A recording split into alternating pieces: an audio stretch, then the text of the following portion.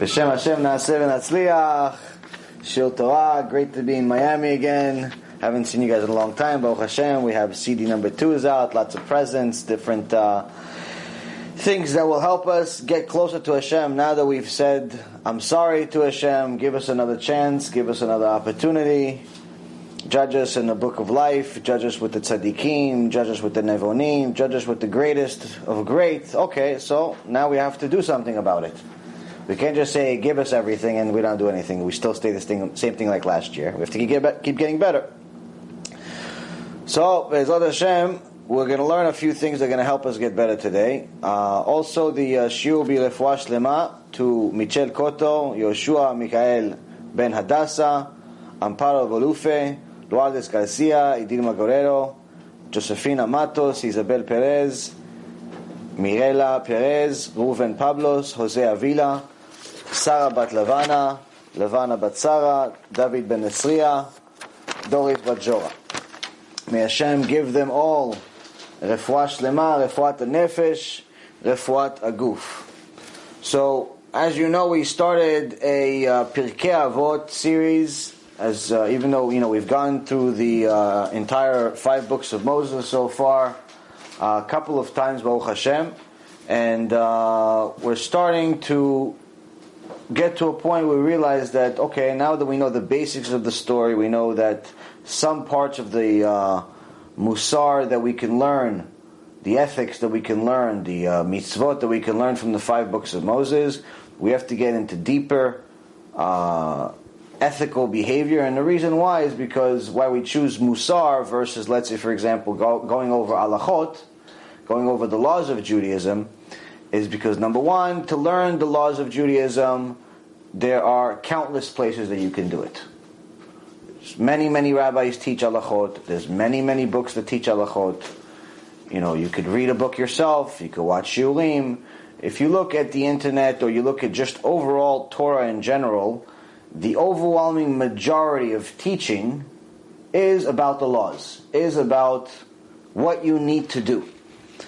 What we have very little of is how to be a Jew, how to behave, how to become what Hashem Yitbarach calls Ben Adam, someone, not just a son of man, but someone that represents an ethical person, whether man or woman, and someone that has fixed his midot, his character traits. I see a lot of times where there are, unfortunately, sometimes you see people that have learned many halachot, they know all different types of laws, but they forgot how to behave like human beings.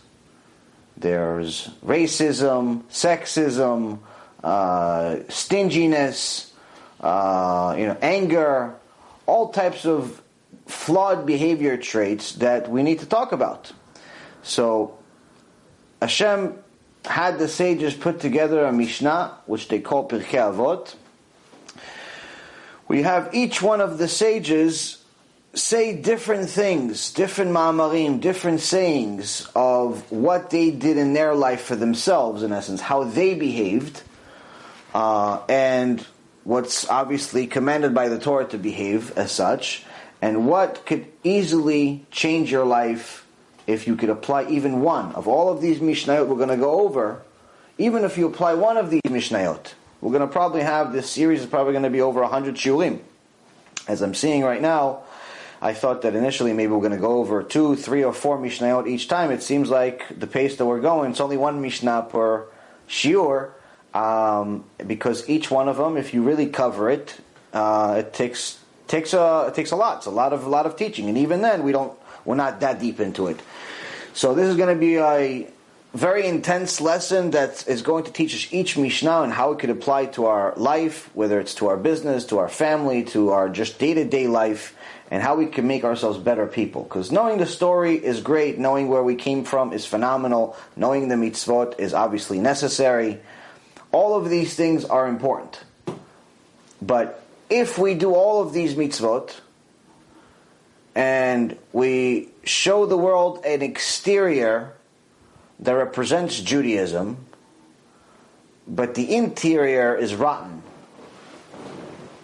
we're still angry all the time, We're still sad all the time. We're still depressed. We still have anxiety. We still have all types of bitterness. We're still cheap. And we have a hard time giving tzedakah or lending money to a friend. We still have all of these flawed character traits. Then according to the Gemara, according to the oral Torah, our behavior traits is making all of our mitzvot look terrible. As it says, a Talmid Chacham, someone that knows a lot of Torah, someone that's considered a scholar, that has bad midot, that has bad character traits, a dead animal on a street is better than him. That's how important midot are. So the Vilna Gaon was asked, why is it that if character traits, character development is so important, why is it that it's not one of the 613 commandments, one of the 613 mitzvot that we have in the Torah? Why doesn't it say, mitzvah number 614, fix your midot? Why is it a mitzvah of itself? And the Vilna Gaon, with his genius, answered very simply. He said, the point of all of these mitzvot is to make you a human being. The point of all of these halachot, all of these ways to connect to Hashem, is to make you a structure that will keep you gated and protect you from yourself. Protect you from your own bad character traits. If you know every single day that you have to wake up, you have to say, Modeh Ani. What do you learn? First lesson you got out of, you just woke up. You just had Tchiyat HaMetim, you had just the resurrection of the dead. You woke up, you're saying what? Saying thank you to Hashem. First thing you learn, gratitude. You have to show gratitude. Somebody does something for you, whether it's a good job or a bad job, whether you like it, you don't like it, whether you asked for it, you didn't ask for it, be gracious. Say thank you. Thank you can buy you your next world. Just one simple thank you. After you do that, you go and you wash your hands and you say another blessing. Already you're learning that there's a structure. There's a structure to life. You have to have order in your life. You can't just be one of these people that wings it and just does whatever he wants. You wake up whenever you want. You go to sleep whenever you want. You go to work sometimes. You don't go to work sometimes. You say hello sometimes. You don't say hello sometimes. Everything is just like, the wild, wild west. Can't do this. Already you realize that there's a structure of everything that you want to do. There's something has to take place before it. Then you wash your hands. So teach you hygiene. You have to have hygiene. You can't be one of these guys that wears all of these fancy clothes, but you forgot to take a shower, so the rest of the world is suffering being next to you. Then it causes chilul Hashem. It's not kiddush Hashem. You can wear all the black and white in the world, but if you're smelly, then it's chilul Hashem. People think that all Jews smell then. So people need to understand, okay, hygiene is very important too. Yeah, you are a servant and a representation of Hashem at all times. We are commanded to be a light to the nations, which means that at all moments we have to be prepared to be at our best. This is also the reason why we just passed the holiday of Simchat Torah, which is a fantastic holiday of celebration, but one of the things that unfortunately we fail at times is that we forget ourselves. Hashem tells us that we're supposed to celebrate, and sometimes we take it too far. Sometimes people, instead of just having a little bit of a drink, if they like that type of stuff, they like to drink, they want to have a little bit of a drink to get a buzz and just get a good feeling, they drink a third of the bottle and show up to the miniature Bet Mikdash, called the Bet Knesset in our generation, like alcoholics. They smell of alcohol, they act like they're alcoholics, they fall all over each other, and what are they doing? They're doing it right next to the Sefer Torah. If this was the Bet Mikdash and the Sanhedrin was around, they would get the death penalty on the spot. On the spot, no trial. On the spot, they get a death penalty. Yeah, well, the same thing happened with Aaron, no? Right, Aaron's kids. Two of Aaron's kids There's 5 reasons of why they say that they got Hashem killed them. One of the reasons is because they had a couple of drinks before they went into Kodesh Kodashim. You're not allowed to walk into shul drunk or even with too much alcohol. This leads me to my next issue that people have asked me about, but I never brought it in a shiur, so it's good to just mention and then go into Pirkei Avot, is the fact of why people always ask, are we allowed to smoke marijuana? Now, in the past, it was illegal in America. Now it's legal. Now it's advocated. Now it's celebrated. Now there's investment seminars specifically made for investing in marijuana companies. Mm-hmm. So little by little we see that Sodom and Gomorrah is becoming America.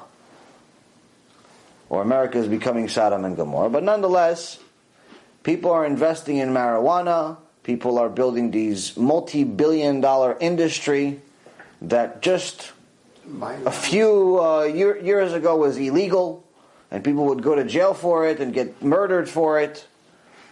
Now it's celebrated. Why? Because it's tax money. We can make some money off of it. And you see how quickly we sell our soul for money. All of a sudden, all of those feelings we had about how it's not good and how it kills brain cells and how it's not appropriate and so on and so forth, all of those ethical things that people said is the reason why it's illegal for all these years, all of a sudden, we forgot about them. Why? It's legal now. It's legal in Colorado. It's legal in California. It's legal here. It's legal there. Go ahead. So now if you see somebody with their eyes red, you don't ask, what's wrong? It's like, you had a cupcake from so-and-so wheat cellar? It's Chazaku Baruch. They give you a blessing, somebody like that. It's better than smoking, right? And it's celebrated. So this is not allowed in Judaism. And the reason why it's not allowed, unless it's for medicinal reasons, unless it's legitimately for medicinal reasons, which at least 90% of people that smoke weed or have any type of marijuana product are not doing it for medicinal reasons. They're able to get it because some doctor sold his soul and gave them a fake card and told them, listen, you could use this medical card to go get your weed because you're an addict, but not really because they have real medical problems. There's no way that every 18 to 25-year-old in America has medical problems to give them a medical card now. But people want to believe their own lies. And nonetheless, unless it's truly for medicinal reasons, meaning someone has cancer, they suffer from major pain. Someone has AIDS, they suffer from major pain. Someone has some type of major disease that causes him serious pain. So yes, you can use marijuana for different reasons that it's going to help you with your pain, and it's not really effective at all times, by the way. It's not effective for everyone. Not everyone benefits out of it, but nonetheless, if it helps you, Chazaku Baruch. Yes, you can use it for that. There's no question, there's no problem. But the reality of it is that 90% of the people do not have medical problems, and they're smoking it purely for pleasure, because they want to leave reality. There's a reality, and then there's everything else that's out there. They don't want reality. They want to be somewhere else. They want to think somewhere else. They want to feel somewhere else. They're not happy with their present state of mind, so they want to create an illusion. This is not allowed. And the reason why it's not allowed is for the very same reason of why we're not allowed to drink and become alcoholics or even drunk, especially if we go to Bekneset, because a Jew is commanded to be a light to the nations. But by being a light to the nations, it means that you have to know that not only are you representing yourself as a Jew in front of people, you're representing God. But that also means that you have to be ready at all times to meet God, to meet your Maker. At all times you have to be prepared for if Hashem uncovered Himself and showed Himself to you, you're prepared at that moment. You look and act appropriate at that moment, especially in a Beit Knesset. Now if you're drunk, it's not exactly the best way to show up to meet your maker. Le'avdil, but if you were going to meet your new boss, or you're going to meet one of the new presidents, or one of these new governors, or somebody of importance, you're not going to show up drunk, at least if you have any sense in you. At least if you have any self-respect, you're not going to show up drunk. You're not going to show up high. Oh yeah, I just had a brownie. You're not going to do that. Why? Because you know it's just not appropriate. It's not the way you do it. So why is it appropriate to do it next to God? Because you don't see Him? Just pay attention. You'll see Him everywhere. So, as far as smoking weed, eating marijuana, anything that gets you out of your state of mind is not allowed. So someone asked me the other day, well, what about coffee? Coffee also changes your state of mind. That's not necessarily the same level of changing your state of mind. First and foremost, you have to, most people that drink coffee are normal human beings that have 1 cup of coffee in the morning to wake them up. Not 17 cups of coffee to get them to a point where they're like hysterical maniacs. So, assuming you drink coffee like a normal human being doesn't really change your state of mind, just wakes you up. If anything, it helps you with your prayers and you're not falling asleep with your tefillin on. Oh, and even in the Shahrit, they tell you to water or coffee.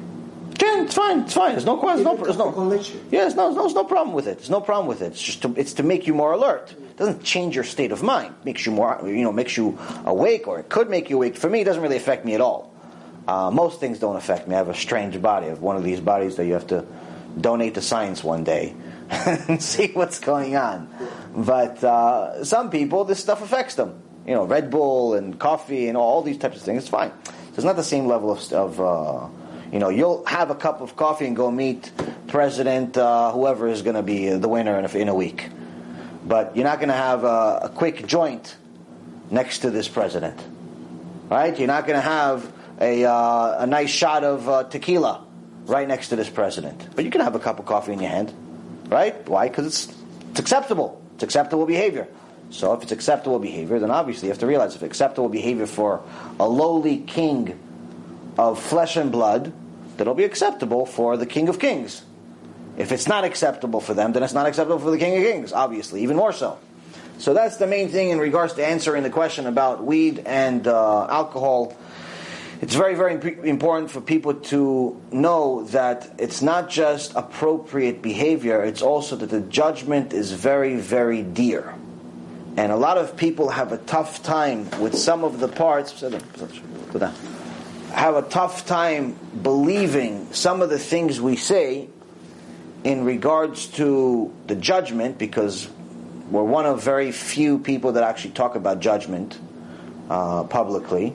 So I brought a couple of sources. I just went over recently, and the Gemara. There's countless sources. This is a couple of them, so you understand that what we're saying, it's not my opinion. Chas v'shalom, it's not my opinion. Is not even worth one letter. Any letter you pick in the entire Torah, it's not worth that one. My opinion. So no one can ever think, listen, this guy's a machmir. He's a stringent guy. It's not my. If it's stringency, then it's my opinion. I'm telling you, everything I'm saying to you is standard, basic level. Even though the basic level seems like it's a stringency for everyone else, that's not what the Torah says. The Torah says this is basic. So, when we talk about punishment, when we talk about the hand of God being involved in our day-to-day life and being gracious and merciful in good times when we're serving Him, but also being judgmental when we're not, it's not an opinion. It is written. So to give you an understanding, so each one of these sages that's mentioned by name in the Gemara meant that he was at least at the level of reviving the dead. Meaning, there was many people that knew Torah. Many people knew Torah. Baruch Hashem, in those days there was really very few people that were not religious. If someone was not religious, usually they were just a kofir, they were a heretic, they went against the religions. Either you were really religious, a tzaddik, or you were a heretic. But, it wasn't like a secular neighborhood. There was no such thing. There was no people spending their time going to the movies together, or playing Pokemon. It's either you were religious or you were a heretic. So anyone that learned Torah doesn't necessarily mean that he got to high levels. But the ones that got to really high levels became Talmidim Chachamim. But then there were people that were considered Tanaim or Amoraim, the sages, that some of them mentioned things that contributed to the Torah.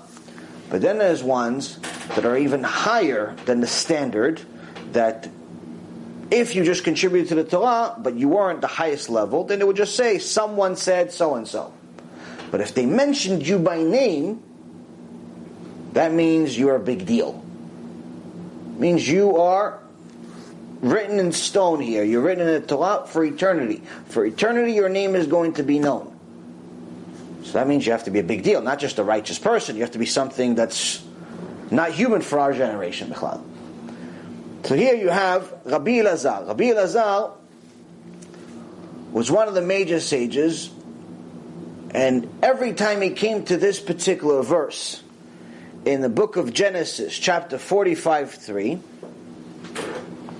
where it says, "V'lo yachlu echav la'anot oto ki niv'alu mipanav," but his brothers could not answer him, for they were astounded before him. This verse, if you remember, is from the story of Joseph and his brothers, where his brothers thought that he died after they sold him, or he was somewhere. They didn't know that he turned into this viceroy, the very same viceroy that's controlling Egypt, controlling the food, controlling pretty much everything, and is also controlling their destiny at that very moment, because he's the one that's going to decide whether they're going to live or die, whether there's going to be a war or there's going to be peace. So when he uncovered his face and he told them, "I am your brother, is my father still alive?" they suddenly realized that this brother they sold 2 decades ago is still alive and well, and actually better than ever. And they had, through prophecy, Hashem showed them the whole picture. And they saw everything that they did, and they immediately felt sorry. But not sorry like, "Hey, listen, I bumped into you, I'm sorry. Hey, listen, I forgot to bring the money that I owe you, I'm sorry. Or, hey, listen, I can't pay you back, I'm sorry." Not that level of sorry. The level of sorry that Hashem Erachem, when someone gets to Shamayim and the judgment day is in front of him, and they show him the movie of his entire life, everything he's done from the moment he was born until he arrived. They show him the entire movie and they say, "Why did you sin there? Why did you sin there? Why did you sin there? Why did you sin there?" Every single sin. Every single time you said Lashon Hara. Every single time you forgot to say a blessing and say thank you to Hashem. Every single time you played on your phone, just Chas v'Shalom, you're going to miss the updates on Shabbat for the elections. Every single time you decide not to listen to the rabbi. Every single time you decide, you know what, today I don't feel like being modest. I want to show off to my friends, to show them that I look good still. Every time you went against Hashem, they're going to show you every time. And anyone that has had a near-death experience will tell you that the worst possible thing that they experienced in that world is the busha, is the shame. The shame that now that they know the truth, they know that Hashem Yitbarach is 100% emet, there's nothing separating them from Hashem. They know everything in the Torah is real. They know everything about Hashem is real. It's much more transparent than we could even imagine. And on top of it, they see how they acted for the last 30, 40, or 50 years.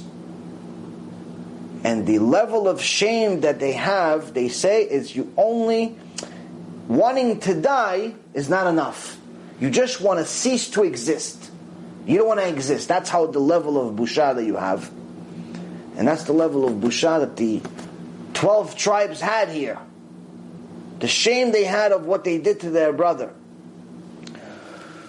So Rabbi Elazar says, every time I read this verse, I cry. Why does he cry? Now, if this is the rebuke of flesh and blood that causes so much consternation, the rebuke of the Holy One, blessed is He, will be all the more. If the brothers of Yosef HaTzadik felt such horror, such shame in front of a human being, imagine the shame we're going to feel in front of Melech Malchei HaMelachim, HaKadosh Baruch Hu, when we know the full picture. So this is something that, again, people don't think about it, but it's nonetheless a very, very big part of the punishment.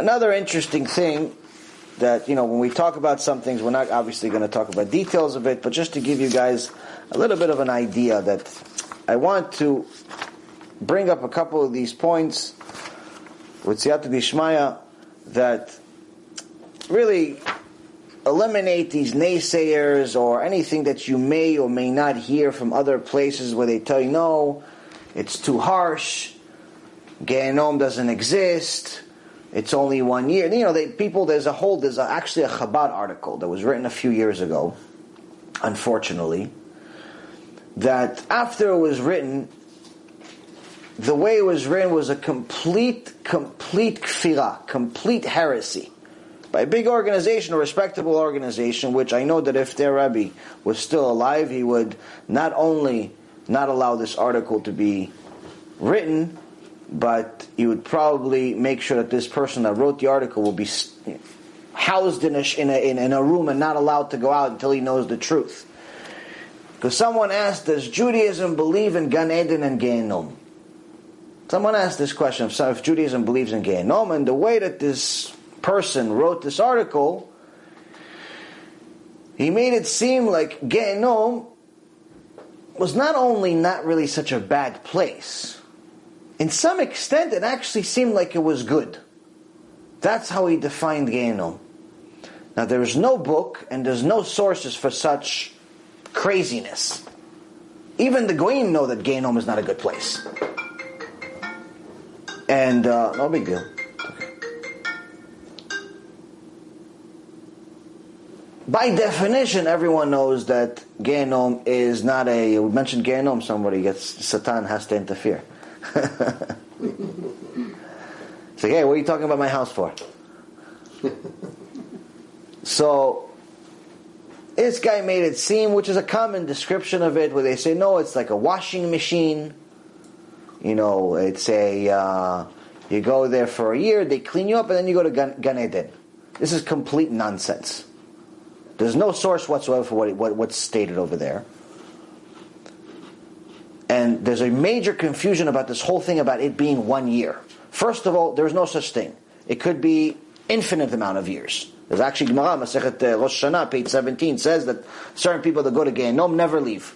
Mashiach will come, the world would end, but their Gehenom will never end. So there's actual Gemara, oral Torah, that is specifically saying the opposite.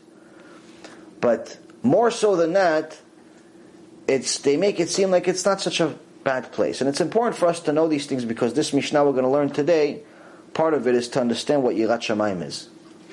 So, here in this Gemara, Masechet Chagiga,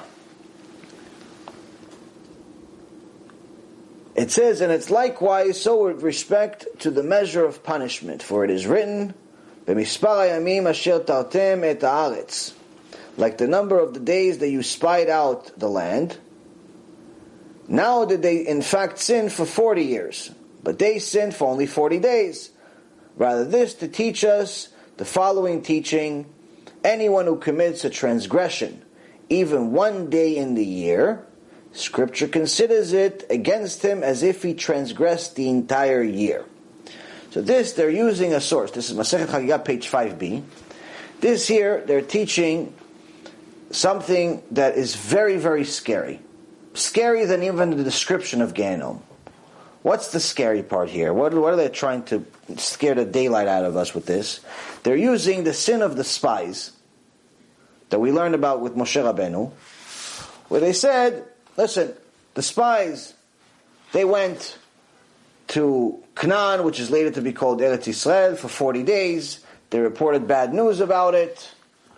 And then Hashem punished us for 40 years. Chazal is here to teach us that if someone makes a sin, they shouldn't think it's, I made a sin, it's not really that big of a deal. He says that some sins, you could be sinned for one day of sin, you could be punished for a year. So why am I mentioning this particular Gemara?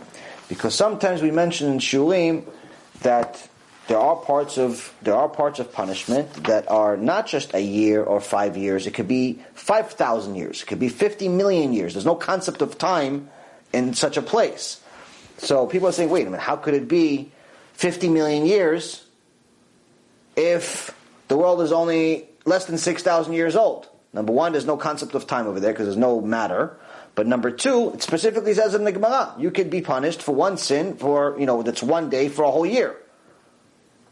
So the point being here is that when someone is going to state their opinion publicly, whether it's in an article or a lecture or even just behavior in general in the Bet Knesset, they have to realize that they are responsible for everything that they do. As a Jew, you're responsible for every single one of your actions. And if you're not going to be a light to the nations, make sure you're not a darkness to it either. Make sure you're not representing Judaism in a bad way. And this is one of the main things we learned from Pirkei Avot, because each and every one of these tools is going to teach us how to become better human beings. We went over a little bit of the parasha last night, but one of the things that we learned when there is no control from Parashat Noach is, in essence, in Parashat Noach, the people of that generation had everything. They were very, very wealthy. The world was drastically more beautiful. They had all types of things that are beyond our imagination. They were big, they were strong, they were wealthy. They had everything and anything that they could possibly desire.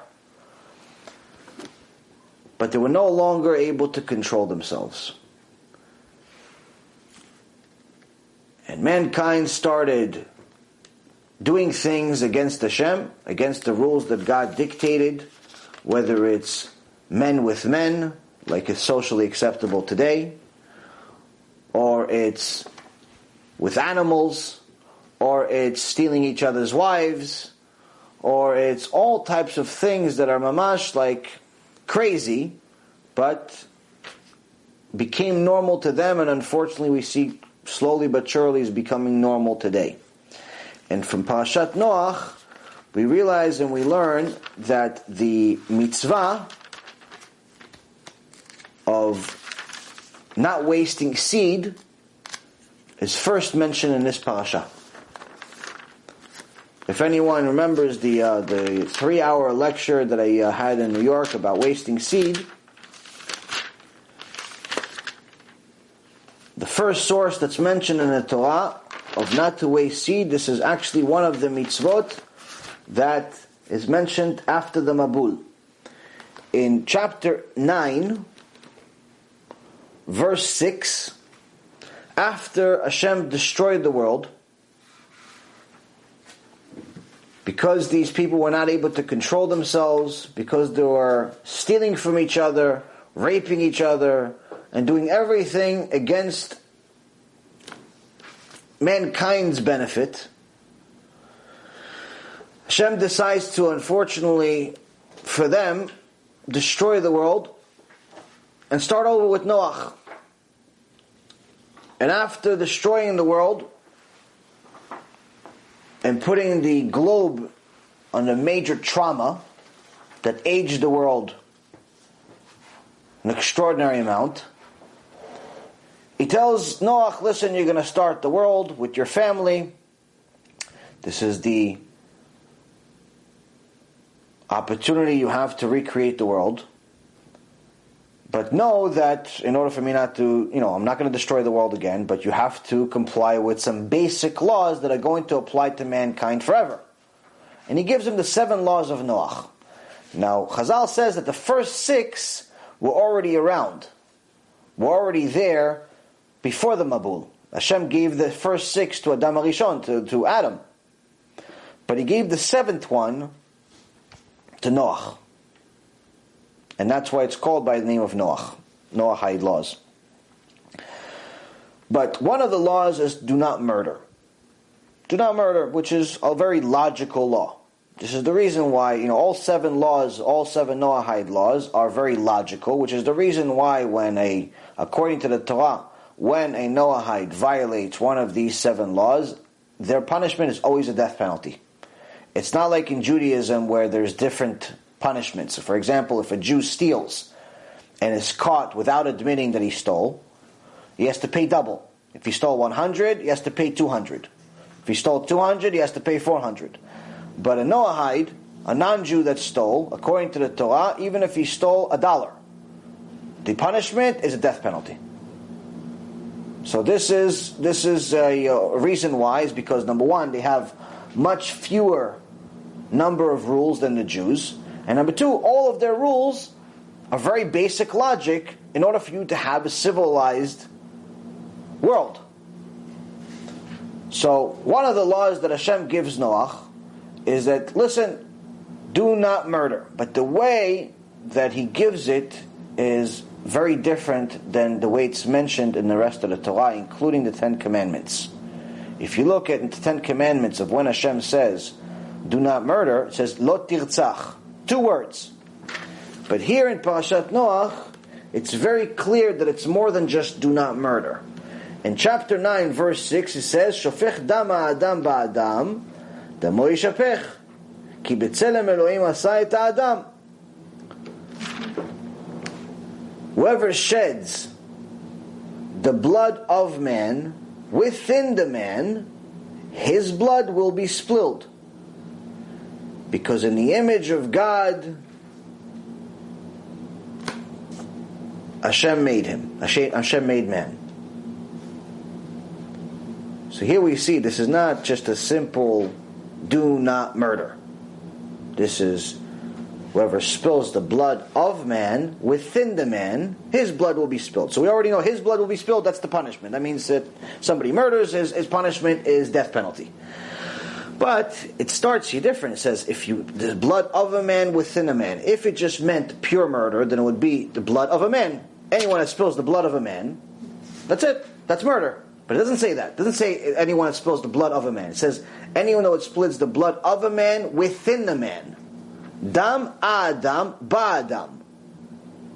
The blood of a man within a man. What's the blood of a man within a man? That's his seed. That's his seed. That's his sperm. So here we find the first literal source in the Torah about wasting seed. Now we're not going to have a whole wasting seed shiur. Baruch Hashem, we've already put about 4.5, 5 hours into it in other lectures.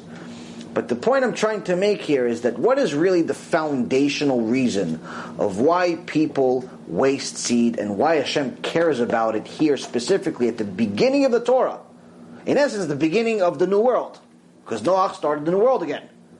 This is not the same world that Adam had. That world was created and destroyed. This is a whole new world. He's starting from scratch.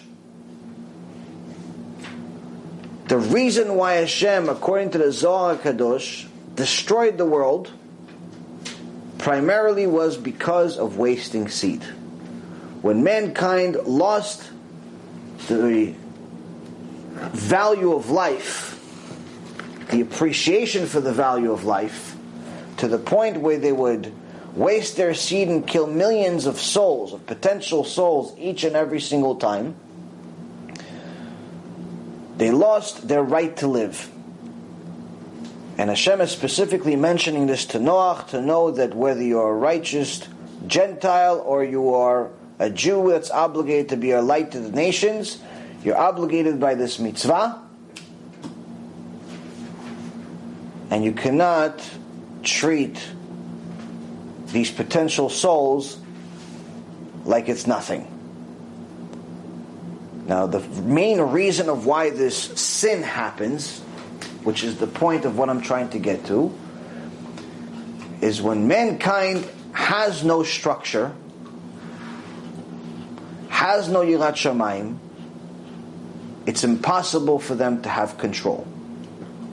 When you don't think that someone's watching everything that you're doing, whether it's netilat yadayim, or if you do a blessing on the cookie, or if you're learning Torah, or if you're modest, or if you keep Shabbat, or if you do anything, big or small. If you don't think someone's watching every single business transaction that you're making, and I'm not talking about the government, if you don't think that someone's watching every single time, you think to yourself, do I give tzedakah or do I not give tzedakah? Do I make the blessing? Do I not make the blessing? Do I go to shul? Do I not go to shul? If you don't think someone's watching, then you've made yourself your own God. Because there has to be a God. There has to be a master of the world. Even if it's you yourself, you're saying, there has to be someone in control of everything. If you're saying there's no God, chas v'shalom, but if you're saying that, that means you're the master of your own world, which means that you've made yourself into your own idol. And at that point, if you're your own idol, if you have no yirat shamayim, you have no fear of the Almighty that's watching you at all times, then it's very easy to lose control. It's very easy to start acting and doing everything according to your desires. And Hashem is telling you that from your simple lack of yirat shamayim, your simple lack of appreciation, not even saying modeh ani in the morning, you could easily get to a point of making one of the worst sins in the Torah, which is committing murder of hundreds of millions of souls on a daily basis. Now, this control is something that's not easy to attain after we're tainted with the immodesty of the world. But it's not impossible either. It's very few things that someone needs to do. Sometimes someone is trying to, obviously he's not doing it intentionally anymore. Baruch Hashem, they watch the shiurim, they're scared, they're looking to do tshuva, they stop. But they still have some things that they're not in control over. Like for example, when they go to sleep. So there's a few things that someone needs to do. First and foremost, obviously, the most important beginning stage is you have to watch your eyes. If you watch immodesty, whether it's live, in the world that you live around, every time you see a woman, you're like one of these, toys you buy at the baseball games with the bobbleheads. You look at everything that walks, you're going to waste seed. Whether intentionally or not intentionally, you look at women, even if you're looking at modest women. If every time a woman moves, if she's modest or not modest, if you look at every single woman or a lot of women, you're going to waste seed. Your imagination is going to do its thing. You're going to imagine the modest woman that you're seeing at the Bet Knesset like the immodest woman you saw before you did tshuva. So first and foremost, you have to start watching your eyes. Start getting used to looking at the floor. Start getting used to training yourself that every time you see a woman, you see what you need to see, which is saying hello if you need to say hello, and then looking away, or looking into nothing. Sometimes I could look straight at you. This is Baruch Hashem, takes some time, but I could look straight at you, but I'm not really looking at you. I'm looking, you see me as looking at you, but I'm really looking on top of your head or the side of your head. I'm not really looking at your face. And that's necessary not for men, it's necessary for women, because sometimes I can't really look at them. So, now if I looked at the floor every single time, people are like, is there something wrong with you? Are you looking for something? Did you lose keys? What happened? So you have to train yourself. So first and foremost, you have to train your eyes. And it's not easy, but it's possible. Number one. Two, you have to make sure that you're not one of these people that curses every 2 seconds. You have to start watching your mouth. If you speak like a truck driver, this one level of immodesty leads to another. Step number 3, you have to make sure that you're not putting yourself at risk at all times. If your surroundings are constantly immodest places, you're going to have an impossible time being modest. Whether it's because your meetings always have to take place at a bar. There's a lot of networking events that happen in bars. or different gatherings where pretty much, everyone shows up half naked on the female side and 3-piece suits on the male side. Each one is trying to dress to impress, hoping that they bring someone home instead of the business. You have to stay away from stuff like that. Someone wants to meet you, meet them at a coffee shop. Meet them at your office. You don't need to go to those places. You don't need to go there. There's plenty of ways you can make business without necessarily putting yourself in a place that's full of immodesty. I understand people think, oh wait, but maybe I'm going to lose an opportunity. Well, yeah, if you don't believe in God, then yes, you'll lose an opportunity. But if you believe in God, then God knows that you're not going there, not because you don't want the business. You're not going there because you don't want to see immodest women. So He'll give you the business other ways. If you believe God runs the world, you have nothing to worry about. So, watching your eyes, watching your surroundings, watching your mouth, and last but not least, choosing your friends. If all of your friends are lifetimes away from you, where their idea of fun is going to strip clubs and bars, which you used to do before you went and did tshuva, then you have to lose those friends. Or get them to do tshuva. Whichever happens first. If you can't get them to do tshuva, you have to lose your friends. Eventually, the stronger your tshuva is, the more that relationship is going to lose its meaning, because you're going to have less and less in common. So, the point of all of this is to understand that Hashem is telling us here, this one of the first 7 mitzvot that we've gotten in the world. It's a critical mitzvah. Don't waste seed. You learn it from Noach. I destroyed the world because of this. But the only reason why it got to such a high level sin is because people could not control themselves. A very, very simple thing to do if you start with the right foot. If you teach your kids from the beginning, from when they're 3 and 4 and 5 and 6 years old, that they have to have structure, they have to say thank you, they have to wash their hands, they have to keep their hygiene, they have to pray, they have to study, they have to do all these different... If you teach them structure, but with a meaning, that you're doing it for something, you're doing it for someone, you're doing it for Hashem, you're not doing it because you want to read books for no reason. There's a reason for all of it.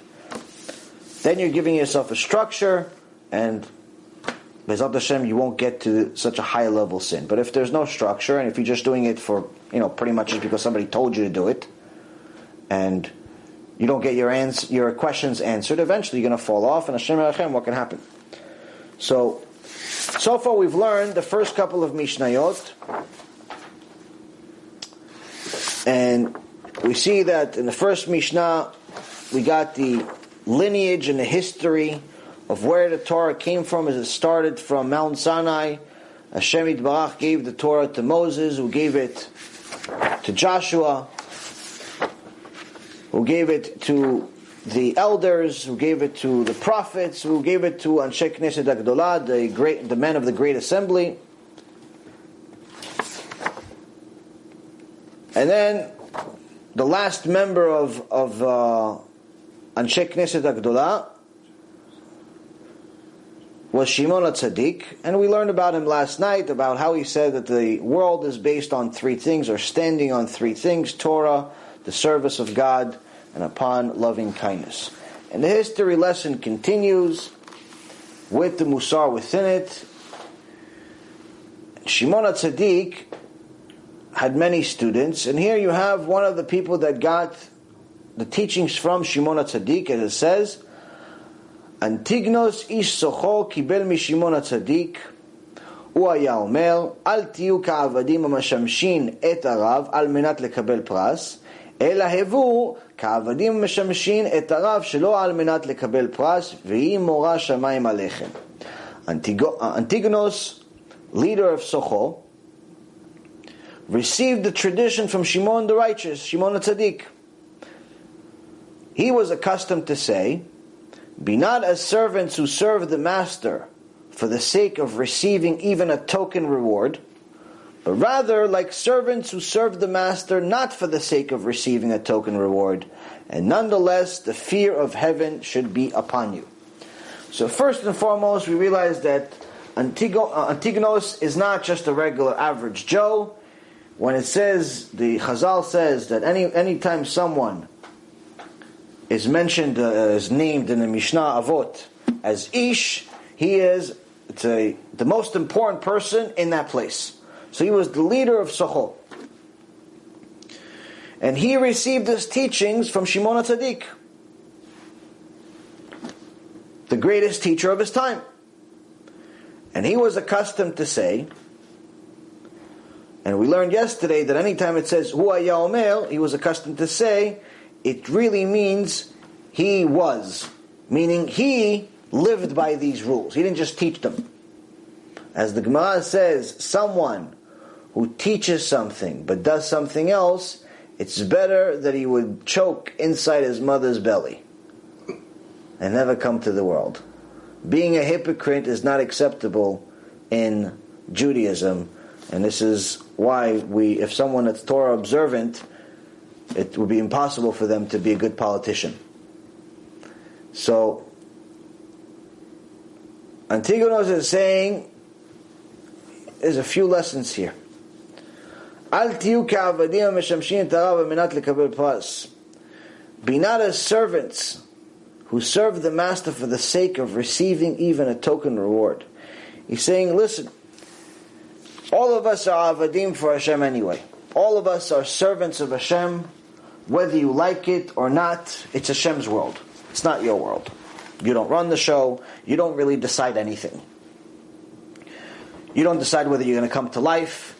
You don't decide whether you're going to live or die. You don't decide whether you're male or female. You don't decide if you're rich or poor. You don't really decide anything. The only thing you decide is whether you're going to have Yirat Shamayim or not. According to Shamayim, chutz mi Yirat Shamayim. Everything is from Shamayim. Everything is from heaven except the fear of heaven. Meaning that the only thing that you can decide is whether you're going to be righteous or not. Whether you're going to listen to the Torah and comply with it or not. So first and foremost, realize that this is Hashem's world. Now you can serve Hashem in one of two ways. You can serve Him only because you want a reward. You're doing it because there's going to be a reward at the end.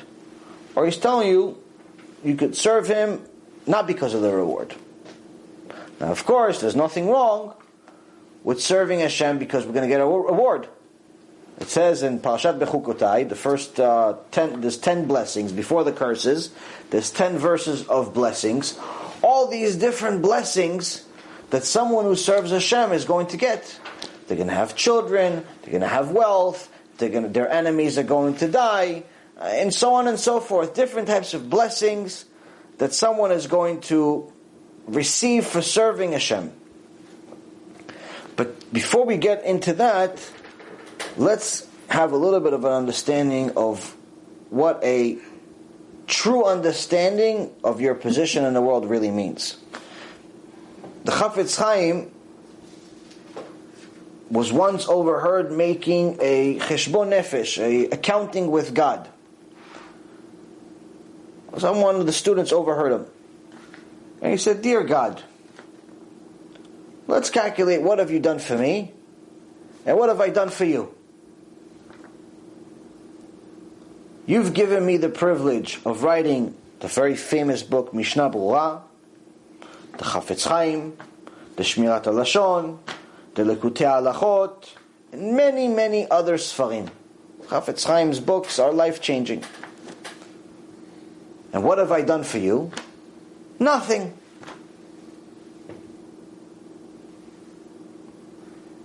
Please, dear God, give me the opportunity to do something for you."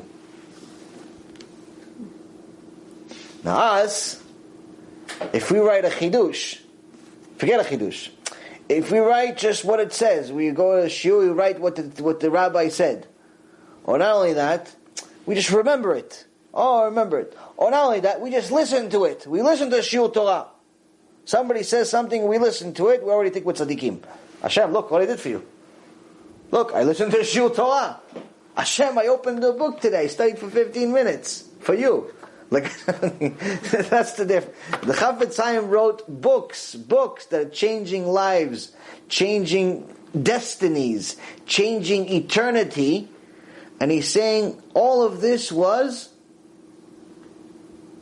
for me, it wasn't, I benefited, not Hashem.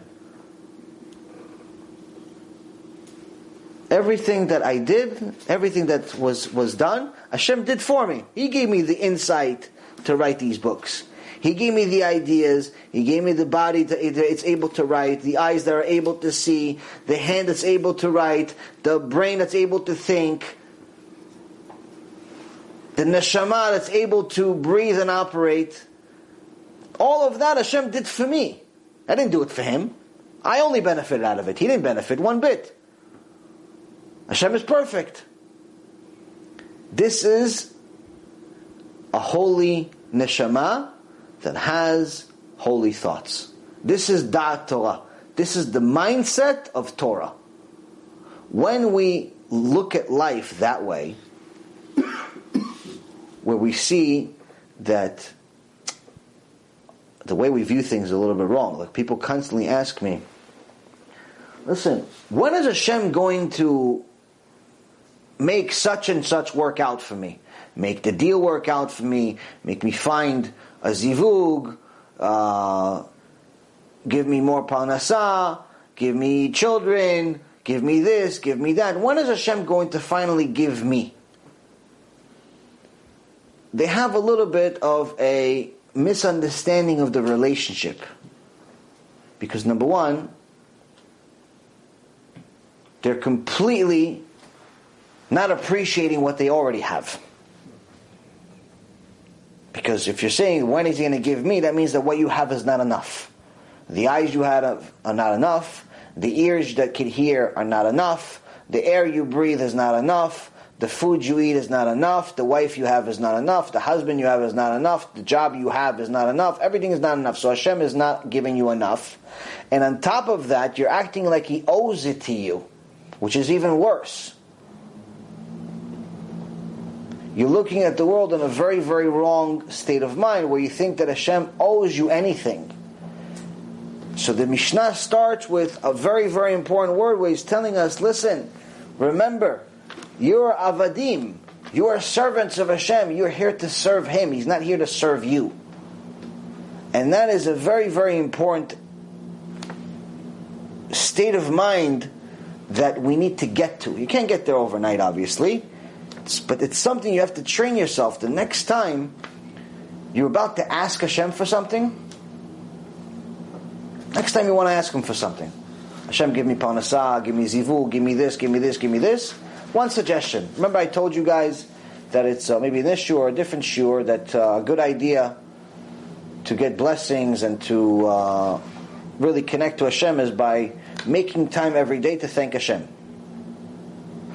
Every day there's, take a minute, take 30 seconds, take 5 minutes, however much time you want to have, thank Hashem for something. Or a bunch of things, whatever you want to thank Him for. So a good idea is, before you ask Hashem for something, ask Him for anything, say thank you first. Why? Just think about it this way. If a father has two sons, and one son really, really loves him, and appreciates the father unbelievably well. The other son, not so appreciative. Not so appreciative. Who does his father want to give more to? The one that says, thank you, Abba, I really, really appreciate. I know that you would want to give me even more, but this is what I have and I appreciate. Thank you, Abba, even if you can't give me, I know that you want to give me. Thank you, Abba, for whatever you're even thinking of giving me, or you already gave me, or what you gave me in the past. Thank you, thank you, thank you. And the other one is like this generation's attitude, which is, that's it? That's it? You give them their salary, you give them their present, you give them their whatever. Oh, that's it? It's a constant level of disappointment. Have you ever met anybody in this generation that's not constantly disappointed? Do you get a car? Oh, that's it? What do you mean, that's it? It's a brand new car. It's a car. I actually saw a video one time. This is really much like, it's like something unbelievable. they took a video of these parents, middle-class parents, bought their, 17, 18-year-old kid a car. Bought him a car. But it wasn't, obviously, a 17, 18-year-old is just starting to drive. So you're not going to buy him a brand new car if you're a smart parent. If you buy him a brand new car, you're an idiot. Even if you're a rich person, there's really no need to buy him a brand new car because he's going to ruin it. He doesn't know how to drive. He's going to ruin it, and this is just a waste of money. So buy him some basic level car. It doesn't necessarily need to be a three-wheeled car, but it could be a basic level car.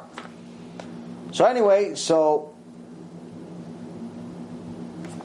they buy him a standard used car. He sees the car, and he starts screaming at his parents and cursing them, and then he takes, some type of broom or something and starts smashing the car. Of how this is not the car he wanted. He wanted a brand new car. This is this generation. But sometimes this is us. With Hashem though. He gives us everything, but we're forgetting about it. We don't want what he gave us. We're smashing it. No, Hashem, I want the other one. But I gave you a wife already. Yeah, but I want the other one. She's younger and she has longer hair. Yeah, but I gave you kids. Yeah, but I don't want them anymore. I want a dog instead. But I gave you a job. Yeah, but I want to be a millionaire. I'm not a millionaire yet. Yeah, but you are a millionaire. No, I want to be like Bill Gates. I want to be like this one. Everything he gives us, it's always not enough. What are we saying? That's it? That's it? And this is part of the nature of man. His evil inclination will always tell him to want more. Gemara says, give a man 100, he wants 200. Give him 200, he wants 400. Meaning that he'll never ever have enough. Unless he realizes where it's coming from really, and what's the point of all of it. If he has a connection with Hashem, that he can control that desire. He can control that desire. But it takes work. If someone is not going to control his desire for material, then he'll never have enough. He'll always say, that's it. He'll always be unfulfilled. So, first and most important thing is to understand is that if we're going to start getting to the habit of thanking Hashem first and then asking for something, you can ask as much as you want. But first thank Him. Be appreciative of what we already have. You're already a better servant. You're already showing that you realize the order and who comes first, who comes second. You already realize there's a structure. But now He's telling you, yes, it says that there's going to be many blessings, as it says in the book of Parashat Bechukotai, and also in Parashat Kitavo. There's many, many blessings that mankind gets for serving Hashem. But He says, don't be one of those people that only serves Hashem because you're going to get an award. Be one of these people that serves Him not for the sake of the award. Now this is a very, very high level of serving Hashem. So why does He... And then after that He says, nonetheless, fear Hashem, which is a lower level. So here, first of all, He's telling you, you should really, ideally, you should serve Hashem like Avraham Avinu, like Yitzchak Avinu, like Yaakov Avinu, like Moshe Rabbeinu, like Aaron HaKohen, like David HaMelech, like these great, extraordinary forefathers that we have, these perfect human beings who wanted nothing other than to connect to Hashem. He says, serve Him like that. Job, the prophet Job says, even if I knew that Hashem was going to kill me and destroy me, I'd still serve Him. I'd still serve Him. Gemara, Masechet, I believe it's Masechet Sotah, or it may be Bitzah, but in the Gemara it says, there's a machloket Did Job serve Hashem purely out of fear or purely out of love? If it was fear, it was the highest level of fear. If it was love, it was also a high level of love. Why a highest level of fear? Because the highest level of fear of Hashem is fear of a disconnect, not fear of a punishment. Fear of punishment is the lowest level of serving Hashem. You do the mitzvot, you fulfill the commandments. Why? Because you don't want to get punished. You don't want to lose money. You don't want to get divorced, chas v'shalom. You don't want to lose any children. You don't want to go to Gehenom. You don't want all these bad things that we talk about from time to time. You don't want all those bad things to happen to you, so that's why you do it. That's the lowest level of serving Hashem. It's still good, it's respectable, especially for this generation, but nonetheless, it's the lowest level. The highest level of fear of Hashem is fear of Hashem like a good relationship. Meaning, if a husband and a wife have a healthy relationship, then the husband and the wife are not going to yell at each other and hate each other and do things like that. They're going to communicate. Now the reason why, even if the wife makes the husband upset, or vice versa, they're not going to act in a way where, for example, if let's say the wife is not going to talk to the husband in a certain way, or the husband is not going to talk to the wife in a certain way, not because they're scared that the other one's going to hit them. If you're scared that the other one's going to hit them, then it's not a healthy relationship. We're talking about a healthy relationship. The reason why they're not going to insult the other person is because they're scared that this insult is going to lead to a disconnect. Where if I insult my wife, then she's not going to talk to me. And her not talking to me is unbearable to me. I can't deal with it. My whole day goes to nothing. So I can't do it, so then I'm not going to insult her. The husband is not going to insult the wife because of that. The wife is not going to insult the husband because of that. So that's not a fear of punishment per se that's physical, like the lowest level of serving Hashem, but rather a fear of a disconnect, of hurting the relationship. So that's the highest level of fear of Hashem as well, where Avraham Avinu was willing to sacrifice his son, not because he was expecting some award from Hashem. Hey, listen, you're a tzaddik. You are Avraham Avinu. Your descendants are going to be like the stars of the heaven, and the numerous like the sand, and so on and so forth. No, he didn't expect any of that. He was willing to sacrifice his son because that was what Hashem requested, or what he understood that Hashem requested, and he wanted to do everything he possibly can to be connected to Hashem. Didn't matter what it was. Didn't matter if there was a sacrifice. It didn't matter if it was hard. It didn't matter if it made sense. It didn't matter if it didn't make sense. Nothing mattered. He loved Hashem to such an extent that he wanted to make sure that he would do everything to not hurt that relationship, not hurt that connection. Alvay aleinu. But the point here is that he's telling you, if you're serving Hashem, serve Him like Avraham Avinu, where you're not just serving Him for a award of some kind. You're serving Him without any award. That's the highest level. Where even, like Job said, even if he were to kill you, you'd still do it. Why? Because that's the highest level. That's the ideal level. What is this like? If a father has two sons, again, and one of them really, really loves the father, and every time the father even hints that he wants something, the kid immediately goes and gets it. The father wants a coffee, he runs and he gets him a coffee.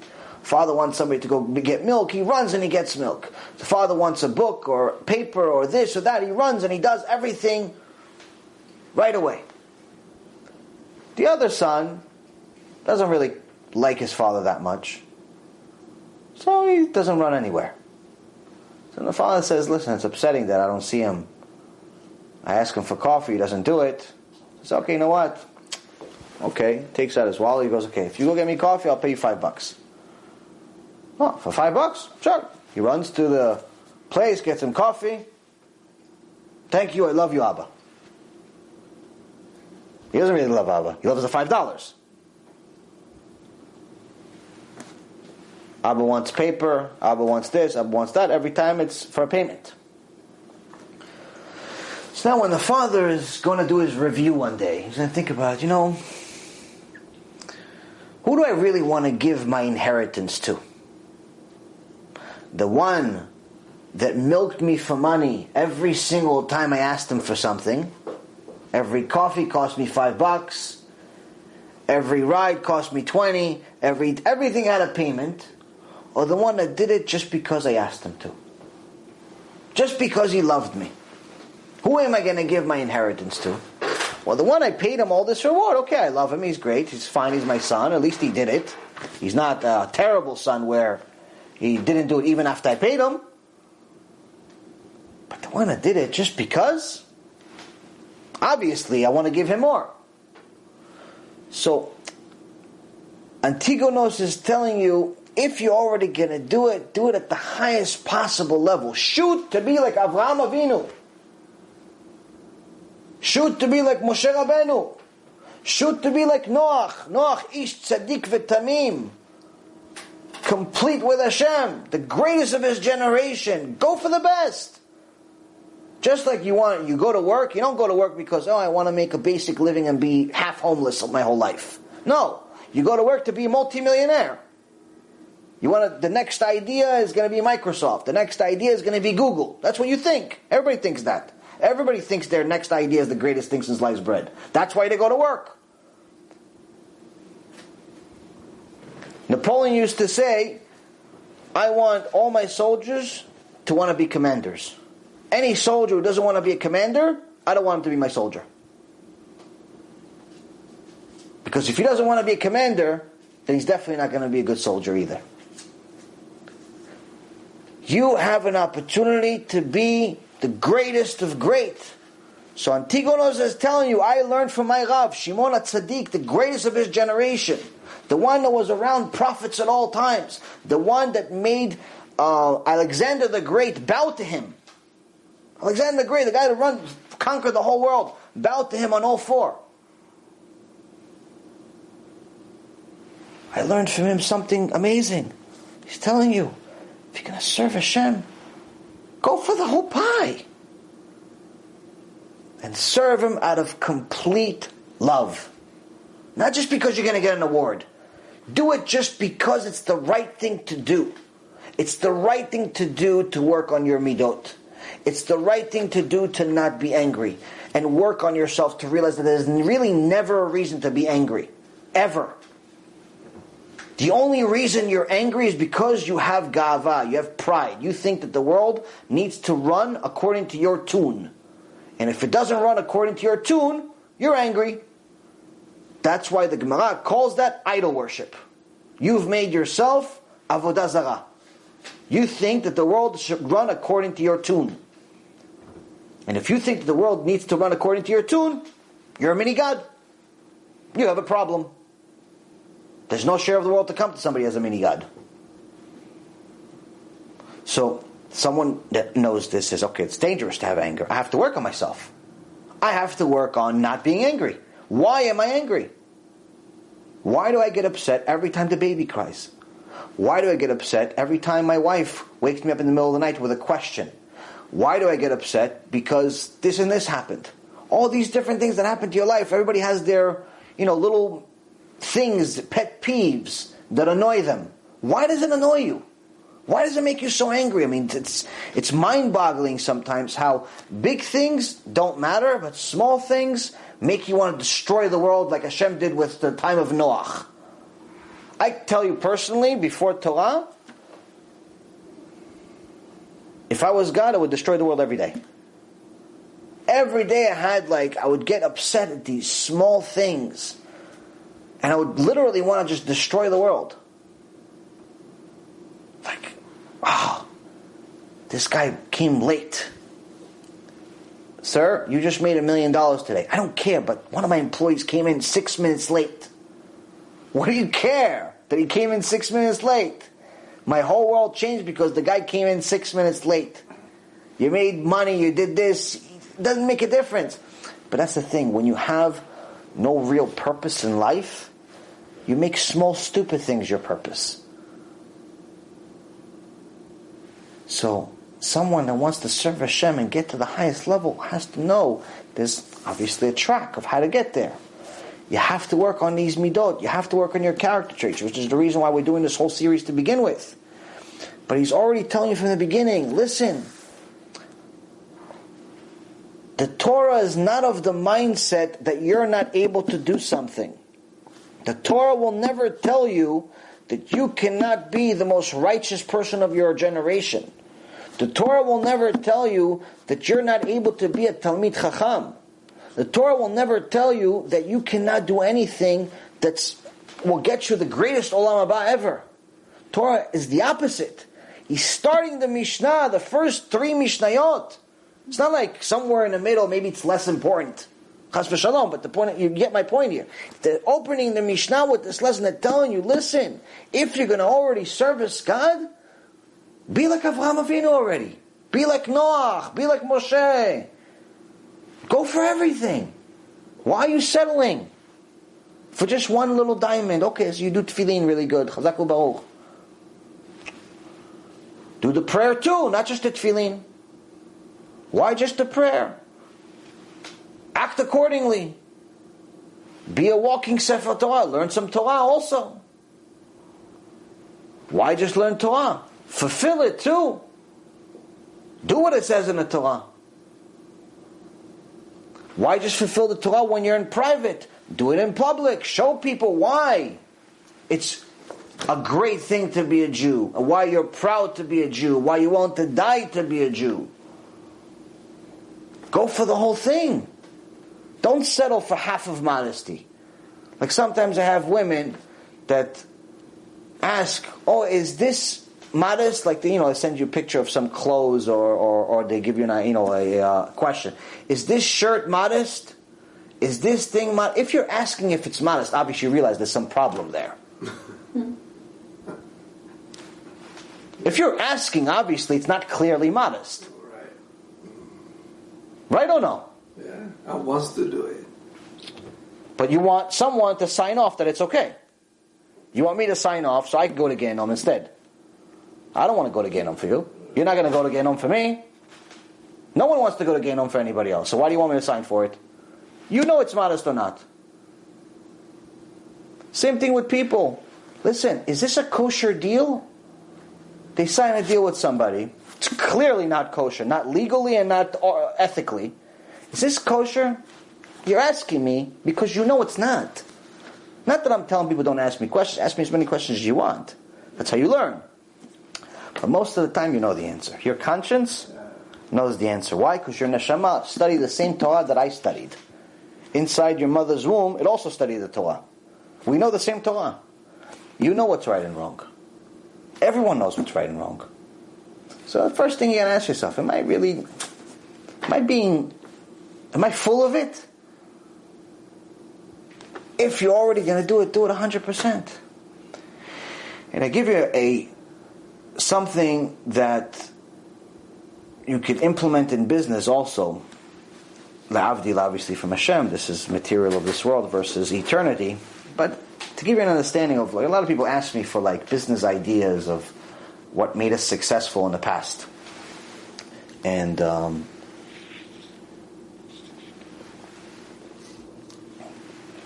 I can tell you, this Mishnah, not that I knew this Mishnah all these years ago, but this Mishnah was one of the secrets to the success we had. This Mishnah. How? He's saying here, if you serve Hashem, not for the sake of reward, but rather serve Hashem just for the sake of serving Hashem, ultimately what's going to happen? You're going to get rewarded even more. The fact that you're serving Him not for the reward is going to get you the bigger reward. Avraham Avinu obviously has a higher reward than any of us, or anybody else pretty much. Why? He didn't serve Hashem for the reward. He didn't go put his son on a slaughterhouse for some big mansion. Yitzchak was not telling Abba, tighten it a little tighter, because Yitzchak said, oh yeah, I can't wait for my Abba to kill me, because I'm going to get a big lotto ticket in Shamayim. He didn't say that. Doesn't say it. There's no verse that says that. There's no midrash even that says that. Yaakov didn't serve Hashem, make sure all of his sons are tzaddikim, make sure that Am Yisrael came from him, wasn't named Israel because he was waiting for Olam Haba. Oh, how great my reward is going to be in this Olam Haba. Moshe, same thing. Moshe didn't even want the job. He didn't even want the job, Bichlal. He says, I'm not good enough to have this great job that you want me to have. Who am I, Bichlal? V'anachnu ma? I'm nothing. I'm less than nothing. David HaMelech didn't want to be king, didn't want to be nothing. He said, I'm a worm and not ish. I'm a worm and not a man. Worm. So these extraordinary people teaching us something very, very important about business, actually. It says, because they served Hashem, not for the reward, but just for the sake of it, they ended up getting a much greater reward. Right? In the business world, one of the things that we used to do, which a lot of very successful companies do in one form or another, is offer a lot of stuff for free. A lot of stuff for free. So, for example, if you notice, anybody that has a smartphone, so you won't know this, you won't understand this part because you don't like smartphones. But you see that there's something called applications. There's something called applications. I got to bust the chops a little bit about the smartphone thing. One day you have to get the smartphone. I have a tablet. Oh, tablet? Okay, so you're already a Talmid Chacham. It's fine. So, you have the apps, right? But 99% of the apps, you can get them for free. Right? You get the app for free. But then after you use it for like 2-3 weeks, they ask you, do you want to buy the full app? Because there's certain features that are missing. So why they give it to you for free? They want you to get a taste out of it. And then it's easy to convince you to buy it. You even want to buy them. Sometimes it's free for so long that you want to pay for it just to make sure. This happened to me with one app. It was so good that even though it didn't cost money, I was looking for the premium version. Maybe it has something better. Once in a while it happens. I'm one of those guys that actually, if it's something good, I'll try to show some appreciation. So, but this is what we did on Wall Street.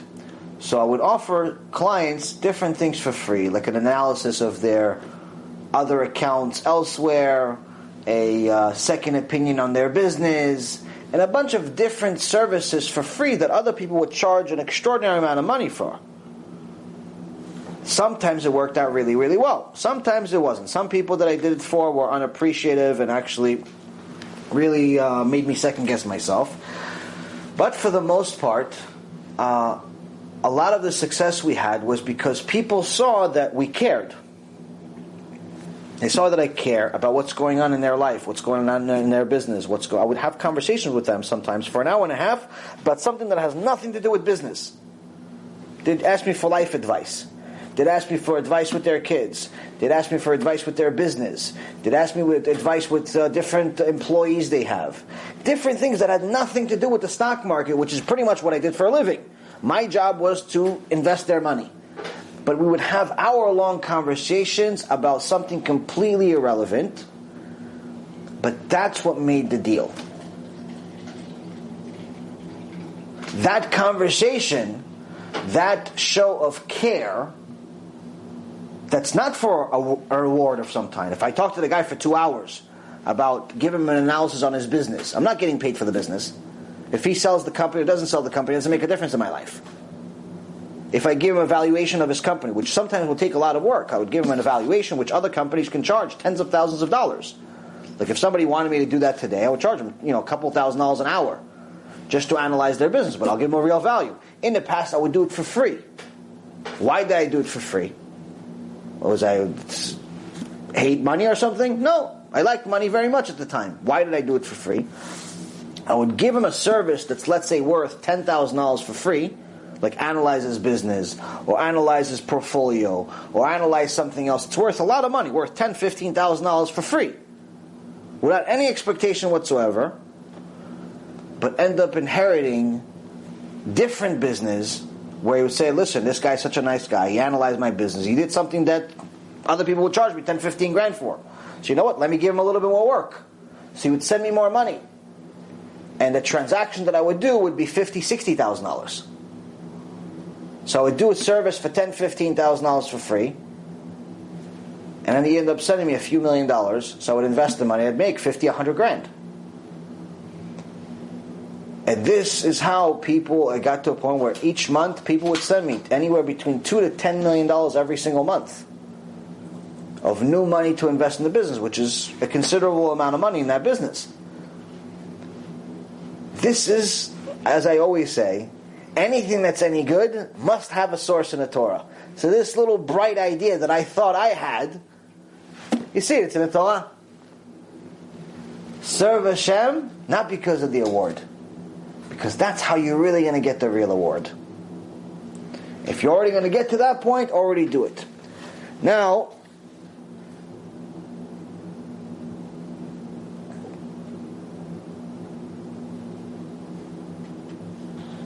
the question is, why does Parashat Bechukotai in Kitavo, which is Leviticus chapter 26, verse 4, and Deuteronomy 11, verse 13, and each one has 10 verses and 13 verses respectively of blessings, material blessings.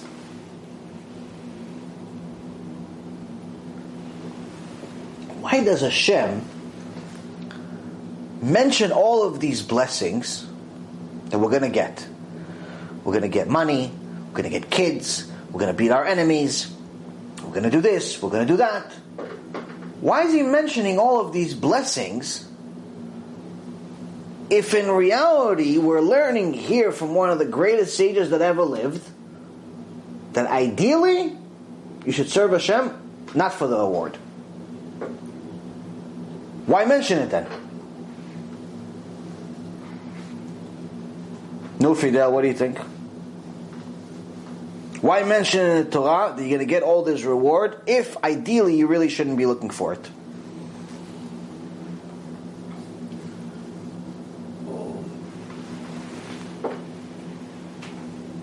I don't know. I didn't know either before I learned this book. But I always give you kaf zchut. I think you know more than me. So, right. No, I don't. So the Rambam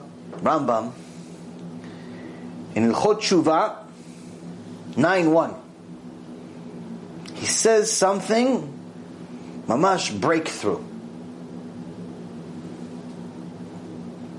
In so many words,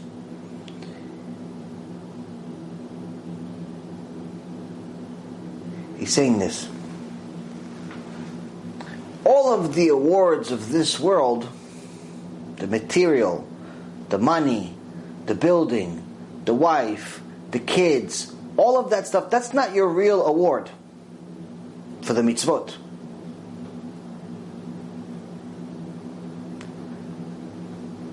Instead, they are an assurance from God that all the physical conditions necessary for man to perform the commandments will be provided to him, so that he will be able to serve God even more and be worthy of greater reward in the world to come. Meaning, you do a mitzvah, you give maaser, you give 10%. And you don't give it to Hanukkah parties, you give it to Zikui Rabim, to Kiruv, you do it for Talmidim Chachamim to learn Torah, you do something effective. And Hashem says, I'll make you rich. That's what he says. Maaser v'titasher. Now he's not making you rich as an award for your maaser. No, the award for the maaser is an olam haba. The outcome of your maaser is what you're going to get the award for. Why is he making you rich then? He's making you rich, according to the Rambam, according to our Torah, in order to allow you to make even more mitzvot. Because you made one mitzvah, I'm so happy with you, I'm going to give you another opportunity to make another mitzvah. As it says, mitzvah goreret mitzvah. Each mitzvah leads to another mitzvah. So Hashem says, oh, you did one mitzvah? Oh, so you like my mitzvah. So let me give you another opportunity to do another mitzvah. So you give tzedakah, so I'm going to give you more money to give more tzedakah. You give more tzedakah, I'm going to give you more money to give more tzedakah. You got married? Oh, you made a mitzvah of getting married? I'm going to give you kids. So you have more mitzvot. You had one kid and the kid goes to yeshiva? Oh, I'm going to give you more kids. More kids are going to go to yeshiva. You have a legitimate operation in your business? Let me publicize it, make you successful so you could not only give tzedakah, but you could publicize how a Jew runs a business. So the material award that you get here is not the real award. It's nothing. It's babkis in comparison to the real award you're going to get in Olam Haba. But he's only giving it to you in this parashah. He says it in the Torah. He's going to give you this material just to enable you to make more mitzvot. To give you an opportunity to make even more for the real world. This, if someone really thinks about it, is the ultimate definition of the graciousness of Hashem. If you think about it, Hashem owes us nothing. Nothing. We owe Him everything. Just like the Chafetz Chaim says. I wrote all these books, I did all these things, but you did it. I didn't do anything. You allowed me to write it. You gave me the insight. I did everything, but in reality you did everything. Hashem owes us nothing. Everything that we have, it's purely us getting from Him. We give Him nothing. But He's telling us that the more you do of what you're commanded to do anyway, you're commanded to give tzedakah, you're commanded to lay tefillin, you're commanded to be a servant of Hashem, you're commanded to keep Shabbat, you're commanded. It's not an option. You have to do it. The more you do it, the more I'm going to give you opportunities to do even more. The more you learn Torah, the more insights I'm going to give you of things you're going to find from the Torah that are going to make you even want to learn even more Torah. The more mitzvot you're going to make, the more opportunities I'm going to give you to make even more mitzvot. Which means the more you do things that are going to get you an award that's eternal, the more I'm going to give you an opportunity to get even a bigger award. I don't want you to just be a millionaire in Shamayim. I want you to be a trillionaire. So if you're looking to be a millionaire, I want you to be more. So is that a reward? That's the ultimate reward. That's the real reward. All right. The reward is obviously what happens in Shamayim, but the actual award here is not the money He gives you, but the ability to do something with this money. Okay. The ability to do something with these mitzvot. That can be translated into more health, right. More health, more positive attitude, more ways to more ways to serve Hashem, more ways to be like Avraham Avinu. Right. Now Antigonos finishes this thing with something off, where he says, okay, serve Hashem the ultimate way. Serve Him like Avraham Avinu. Don't serve Him for some reward. Realize that He wants more for you than you even want for yourself. And nonetheless, fear of heaven should be upon you. It doesn't really fit. It should be, if we understand the order of things, it should be, have fear of Hashem. That's the lowest level. And eventually get to being like Avraham Avinu, loving Hashem. But here he finishes it with it. Why? Because Antigonos is telling you this. If you're already going to serve Hashem, serve Him the best you possibly can.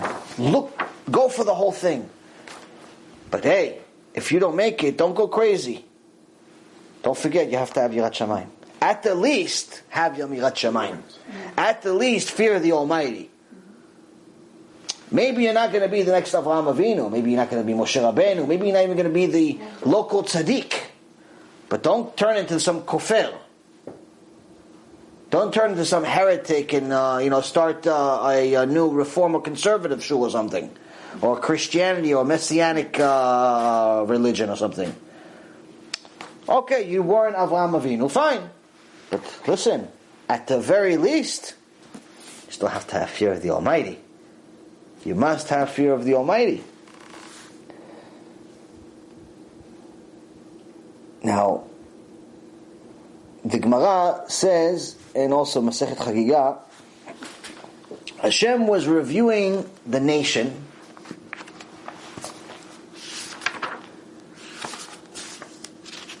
and He says He didn't find a midah, a character trait that Am Yisrael has better than poverty. Gemara has amazing stories, but it's very scary. So it says here in the Gemara, the best character trait that Am Yisrael has, according to Hashem when He did His review, is when they have poverty. And this is okay. So what's the pshat here? What does the sages explain here? It says, what are we here for? Why did you come to? Did you ever ask yourself this? Rabbi Frank Kachlin we just did a video, 3-minute video. It's in Hebrew. B'ezrat Hashem, we're going to get some type of subtitles to it. It's really a powerful video. It's only 3 minutes, but it's mamash powerful. It's very simple. It's a video only of questions, no answers. It's only questions. What's the main question? Why did we come to the world? What's the purpose of life? Did you ever ask yourself this question? What's the meaning of life? What's the purpose? Why am I here? Why do I feel right when I eat a cow that was a living being? Well, I asked... Because it doesn't speak? I asked myself a question, but I don't know if it's kind of different, but the same thing. Mm-hmm. And it was the purpose of God to make the man. Mm-hmm. I mean, that's a question that I think it goes with that one I said. I mean, did God has really in mind to make the man, knowing but all this thing will happen? Okay, Hashem is good and wanted to create good, so therefore He created man in order to give him good. So what about the behavior? I mean, okay, but man has an opportunity to be righteous or wicked. Oh. If he's righteous, he gets rewarded for being righteous. If he's wicked, he gets punished for being wicked. But the point is that when man does not realize that in a clear way that he's only here because Hashem created him, then the question is, why is he here? So what is the point? Right, so if you don't have a God, if you don't believe in God, then what's the point of your life? Right. Why are you here? So why did you come to the world? Why do you think that you have the right to kill an animal that's alive just like you and eat it? What makes you an authority over that animal? Why? Just because you have a weapon? What makes you have the right to kill a fish that's also alive, a living being? There's many groups that are anti-meat, the vegetarian and vegan and so on, that they're anti-meat eating and so on, and even fish. They say, what gives you the right to kill a cow? Who do you think you are? You're going to kill a cow? You're going to kill a sheep? You're going to kill a lamb? You're going to kill all these animals? What gives you the right to kill them? They're alive, they have families, they have kids. What gives you the right? What gives you the right to eat the tomato? Because according to science, tomato is alive. Tomato's alive. That's why. That's the question I would ask the vegetarians. Right. Why do you call it tomato? So tomato's alive. What gives you the right to eat a tomato? What gives you the right to eat a banana? What gives you the right to eat anything? It's all alive. Even plants that you don't eat have feelings. It was already tested in the 1950s. They already know since the 1950s, you connect a lie detector to a plant, it will actually move the pin. It has feelings. If you think in your mind, I'm going to burn this plant, the pin goes all over the place, showing signs of fear. Which means it can read your mind. So what gives you the right to chop down trees? What gives you the right? It's a big question. It is. Even more so, if you don't have a God, then what's the point of your life? Why are you so upset if somebody dies? If he had no purpose, if there was no purpose to his life, why are we so upset if he dies?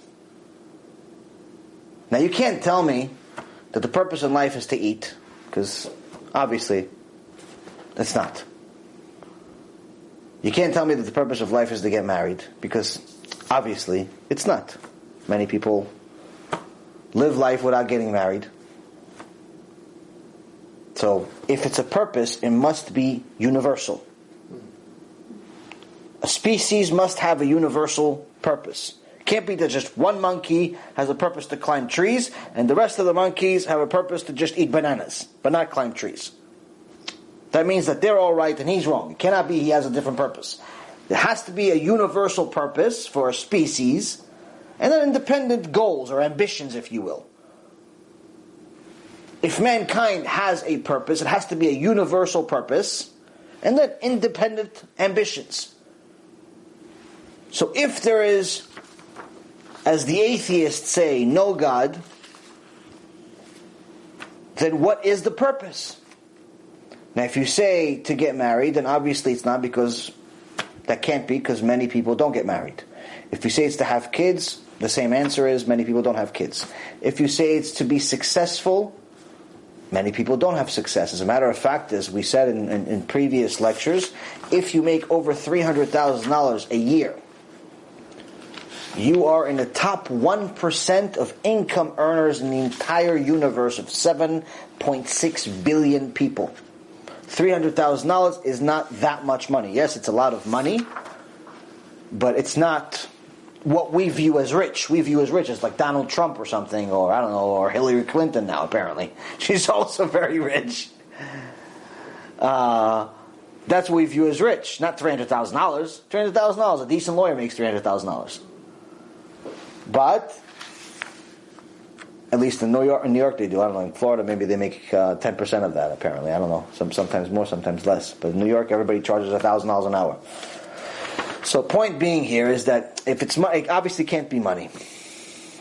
It can't be food. Can't be money. It can't be It can't be something that ends. Can't be just to build your company. What if the company goes out of business? Then that means that there was no purpose. And not all of mankind is not part of your company. So a person must ask themselves, what is the purpose then? If it's to be nice, be a good person, like some people like to say, especially the young generation, is to be good and do good. Define good. Who defines good? Good to you may be bad to me. You view good as killing Jews. I view good as you not killing Jews. We have a problem. Your good is going to destroy my good, or my good is going to destroy your good. Which means it cannot be our purpose, because we must have a universal purpose. Our purpose must be the same. Can't be opposites. Half the world can say yes and the other one say no, and we're the same species. So good is relative. Good, so that's the thing. So good. The human level. Humans that define good, they are defining it based on their own agenda. Okay. So that means that good cannot be defined by mankind. Good can only be defined by the manufacturer, by the one that actually created them, by the one that actually defined what good is. Okay. So Hashem knows exactly what the purpose of the world is. For the good or for He the tells bad? you what the good is, and He tells you what the bad is. And it's good for both. Exactly. So that's the thing. Keep kosher. Eat kosher is good, universally good. The bad is good. Exactly. So now, if someone is saying to do good, that's the purpose of life, then obviously you can't get to that point because your definition of good is not valid. So which gets us to a point where unless you believe in an ultimate creator, you cannot get to a point of the purpose of life, answering the simple but important question of what's the purpose of life. And if there is no purpose, then why do we cry when someone dies? His time is over. He's going to turn into a plant according to atheists. So what's the problem? Why are you crying? Why are you so upset? He had no purpose anyway. He was like the button that's on the bottom of shirts that you buy that's never going to be used.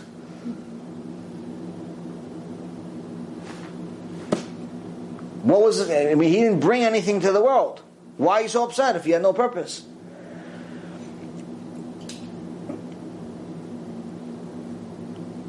Which is the reason why everyone that's in hospice, about to die, they usually become very religious because they realize that they were full of it, and what they claimed was the purpose of life, whether it was their company or their children or their marriage or their success or their fame or their show, or all of these material things, in reality are worthless because they can't take any of that to where they're going next. And they realize that the only one that could actually know the purpose is the one that created them, and they knew what it was all along. They just decided not to listen. They decided to follow their desires and not listen to the source, which creates a very, very serious problem. Because if someone is alive in this world without knowing what their purpose is, they're in great danger of wasting their life and only realizing that they've wasted it once they've already arrived at hospice, once it's already too late. So we have desires or needs. It's two different things. Two different things. Needs is I need to eat, or else I'm going to die. Right. I need to breathe, or else I'm going to die. I need to, do all types of things for basic level survival. Desires is I want. I want a really nice car. I want a big house. I want a lot of money. I want this, I want that. People want all types of things. So the reality is that your wants are not needs. Right. The problem in today's generation, and in many generations before us, but specifically with us, is that we're constantly confused between the wants and needs. You see a little kid crying when he's in a supermarket, Ima, buy me the candy, I need it. No, you don't need it, you want it. You don't need the candy, you want the candy. Mm-hmm. You don't want the iPhone, you don't need the iPhone, you want the iPhone. So that's the good. So it's controlling ourselves to a point where we realize that there is obviously a threshold of where we have to distinguish between the two. Now in the Gemara, where it says that Hashem did not find a midah, a character trait, it's better than poverty in Am Yisrael, what does Chazal say? Hashem wants us to be like one of the righteous people that we have the potential to be like. But He also knows that we have these desires, we have this Yetzer Hara, which we learned Parashat Noach. Hashem created us with a Yetzer Hara. We have these evil inclination that steers us in a direction opposite of what Hashem wants us to go in, opposite of our purpose to life.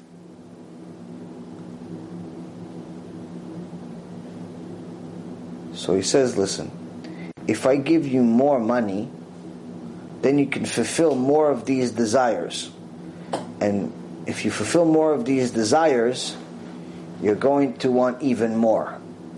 And you're going to, with each time you fulfill one of these desires, you're more likely to get further away from me. The more money you have, the more problems you can get yourself into. The more problems you get yourself into, the easier it is to forget about Hashem. So Hashem says, because I want you to be close to me, the best thing you can do is be poor. Now this doesn't necessarily mean poor to the point where we can't eat, but poor to the point where we're just basic level surviving. And this is the reason why, if you look at, for example, some of the major tzaddikim of this generation and past generation, whether it's Rav Steinman, Rav Kanievsky, all of these major tzaddikim in the world, if you go and see their houses, they literally look like a box of, some old box from 300 years ago.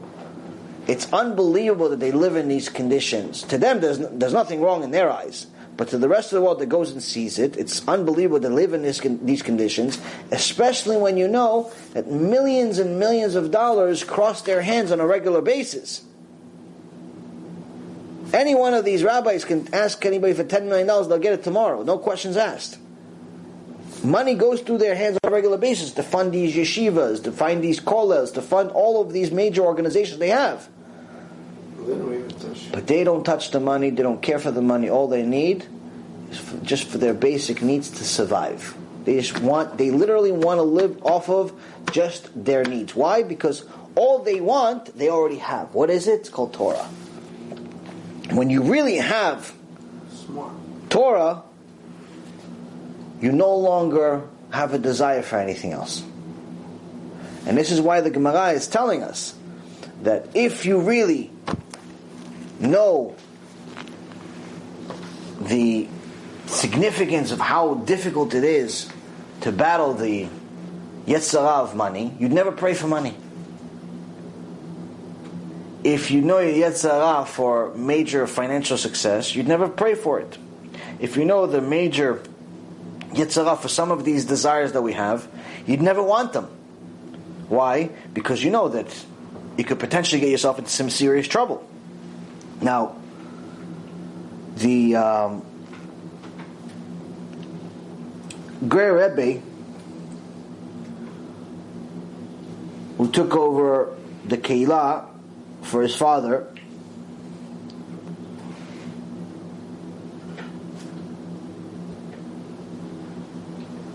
the Sfat Emet, after he took over this Keilah, these Hasidim came to him and they said, your father promised us that if we recite the verse in Hallel, did I bring a Sidur? You have a Sidur? Okay. So, your father promised us that, no, it's okay, no big deal. Your father promised us, in Rosh Chodesh, we say Hallel, the prayer of Hallel. It's one of the 7 rabbinical mitzvot. No, it's okay, it's fine, don't worry. So one of the 7 rabbinical mitzvot is to say the Hallel. Don't worry, fine. No, it's fine. It's mamash. It's just breaking off the thing. Don't worry about it. It's really not that important. Thank you. It has some Hebrew in it, no? Yeah, it has Hebrew. Yes, Hebrew. Yeah, it's really not that important. I usually bring my Siddur with me. Where did he go? He's looking for a Siddur right now? Yes. No, it doesn't make a difference. It's not that important.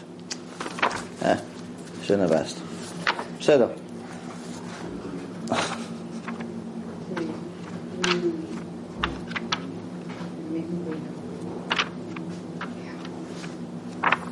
I'm sorry for making you go all over the place. It's not necessary. It's completely not necessary.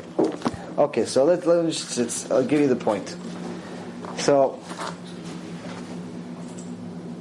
the Keilah comes to the Ger Rebbe and it says, Thank you. And it says, for the Rav, your father promised us that if we say in Hallel, every time we pray Hallel, if we say Anna Hashem, and with a lot of kavanah, meaning save us Hashem, please Hashem save us, then our prayers will be answered. But it's not working. It's not working. We checked. We've been doing it. We've been doing it.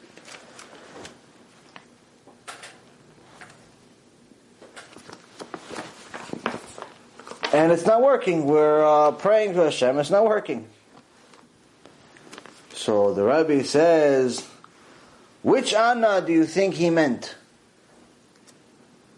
And I said, what do you mean? It says, Anna Oshiana, no? Please Hashem, help us. Save us now. He says, no, that's not the one that he meant. The one that he meant is Anna Hashem Ani Avdecha, which is in Psalm 116, which is also in Hallel. It comes before the Anna Hashem Oshiana, Hashem save us. Before it says Hashem save us, before it says Anna Hashem Ani Avdecha, help me Hashem, I am your servant. Meaning that Hashem saves the people that claim themselves as His true servants. So before you go and start asking for Hashem to save you, ask yourself first, are you truly a servant? Are you really serving Hashem like you're supposed to? Or are you doing everything only for the award? And if you're doing everything for the award, it's not exactly your full potential. You understand? So this is some of the things that we have to understand from this Mishnah. To finalize all of this, I give you there's a very, very famous story from this Mishnah that happened that actually teaches us the importance of teaching, but not just teaching the right way. In the book of Divrei Natan, which gives a pirush, gives a commentary on Pirkei Avot, it says of a story which says Antigonus ish Suko ayu lo shte talmidim, had two students. He had two students, Antigonus. And these two students, there's a debate whether it's the two students themselves misunderstood or the two students became teachers but their students misunderstood, according to the Rambam. But one of the students was called Tzadok, and the other one was Boethus. And these two students, they heard this Mishnah from Antigonus. I said, wait a minute. What is it saying in this Mishnah? Don't serve Hashem like someone that's looking for a reward. Serve Him like that's not looking for a reward. Like maybe these sages, maybe these rabbis are saying don't serve Hashem like there's an award because they know that in reality there really isn't an award. In reality, there isn't Olam Haba. So why would they say? What other reason would they say? Don't expect an award. Maybe they're saying there's no award. So these two, instead of going to the rabbi and getting to the bottom of it and asking questions, what do? they ended up becoming complete kofrim, complete heretics, and they started two movements. One called the Sadducees, named after Tzadok, and one called the Boitusim, which is after Boitus, named after them. These two, and their major push is against the oral Torah, against the rabbis. Said, listen, okay, the written Torah is fine, we agree with it. But the oral Torah, we don't believe in it. Because look what it says in the oral Torah. It says, don't worship Hashem, don't serve Hashem for an award. So if you're not going to serve Hashem for an award, that means there probably isn't an award. So the whole thing is fake. The whole thing is not good. They don't know what they're talking about. So this is very, very important to teach us a very valuable lesson for anybody that's teaching, whether it's someone that's teaching themselves or someone that is teaching others, is that the power of your word is much more significant than you can imagine. The power of your actions is much more significant than you could imagine. In Parashat Noach, we learned that Hashem gave Noach a sign. The sign was, I'm not going to destroy the world, and as a sign, I'm going to put this rainbow. Less than 350 years later, the Tower of Babel is built by a bunch of wicked people that are trying to build a building that is going to go fight God. And Hashem says, since they have unity, even though they're wicked, they're not hurting each other. The power of unity is that Hashem is not going to punish someone that's united. The reason why, for example, you see the Arabs, according to numbers, they should rule the world, even though they already rule a big part of it through their terrorism, but nonetheless they should actually literally rule the world. They have numbers, they have 2 billion people, and a lot of money and so on. Why don't they rule the world? Because they don't have unity between them. If they had unity between them, Shem Erachem. It's mamash, mercy from Hashem that they don't have unity. Same thing with Am Yisrael, Le'avdil. If Am Yisrael had unity, the few million that we have in the world had actual unity, we'd also rule the world. The power of unity is extraordinary. So Hashem says, these people at the Tower of Babel had unity, that's why I didn't destroy them. So what? But in order for them, I couldn't let them continue sinning and going against me. So what did I do? I created 70 languages. Before that, there was only one language. It was just the Hebrew holy language. That was a universal language. That was the only language that was spoken in the world. But now at the Tower of Babel, which is at the end of Parashat Noach, we see that Hashem bilbel et haolam. Just why it's called Babel. Babel is bilbel, like to confuse the world. He confused them by having each one of them speak a different language. So when each one said something to the other, they didn't understand each other. So they could no longer deliver on their word. And it says in the Gemara Bava Metzia, page 49, whoever paid the punishment to the generation of the flood and the generation of the Tower of Babel, he will pay the punishment to the one who doesn't stand by his own word. So here the Chazal tells us that the same one that punished the generation of Noach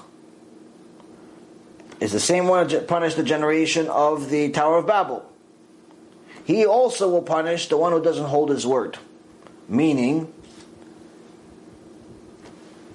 Hashem punished the generation of Noach, but then made a promise not to destroy the world after it by creating a rainbow. So even though he could have destroyed the world again at the Tower of Babel, he didn't destroy the world, he just destroyed that area over there. Destroyed the Tower of Babel, and a lot of those people themselves, even some of them turn into monkeys and so on. Why didn't he destroy the world at the Tower of Babel? Aside from unity, because he made a word. He gave his word that I'm not going to destroy the world again. So the Mishnah here is telling us that the value of your word is extraordinary, because Hashem is saying, I've been keeping my word for over 5,700 years. Every time you see a rainbow, technically Hashem wants to destroy the world. But I haven't destroyed the world because of the words, because of the promise I made to Noach. Less than 5,700 years, about 4,000 years ago. Promise I made to Noach, not to destroy the world, I'm still holding my word. So, just like I held myself at the time of after Noach, at the Tower of Babel, at the time after Egypt, before Egypt, after Egypt, Bet HaMikdash, and so on and so forth, all these times, millions of times that I had an opportunity and a right to destroy the world, I didn't do it because I'm good for my word. I expect you to do the same. So when someone makes an agreement with somebody else and doesn't hold their word, here the Gemara is telling you that you are going against God here, not just against people, because you're doing something that's the opposite of God. Just like Hashem is always gracious, always giving, this is the reason someone that's stingy, someone that's cheap, gets punished. Why? Because it's literally the opposite of God. Hashem always gives and never receives. So someone that's cheap doesn't want to give. So it's the opposite of Hashem. Same thing in regards to someone that doesn't hold their word. Someone that makes a promise and doesn't keep his promise. You make a promise, you're not going to hold your word. It's the opposite of what Hashem has been doing for all these years. So the value of your word is extraordinary. And this Mishnah, Antigonos is teaching us how important it really is. Because on one end, if we take the teachings of Shimon HaTzadik,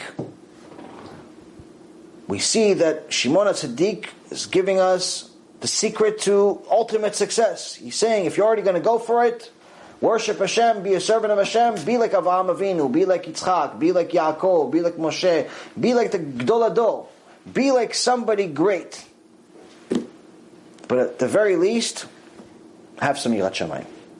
That's if you understand that Mishnah correctly.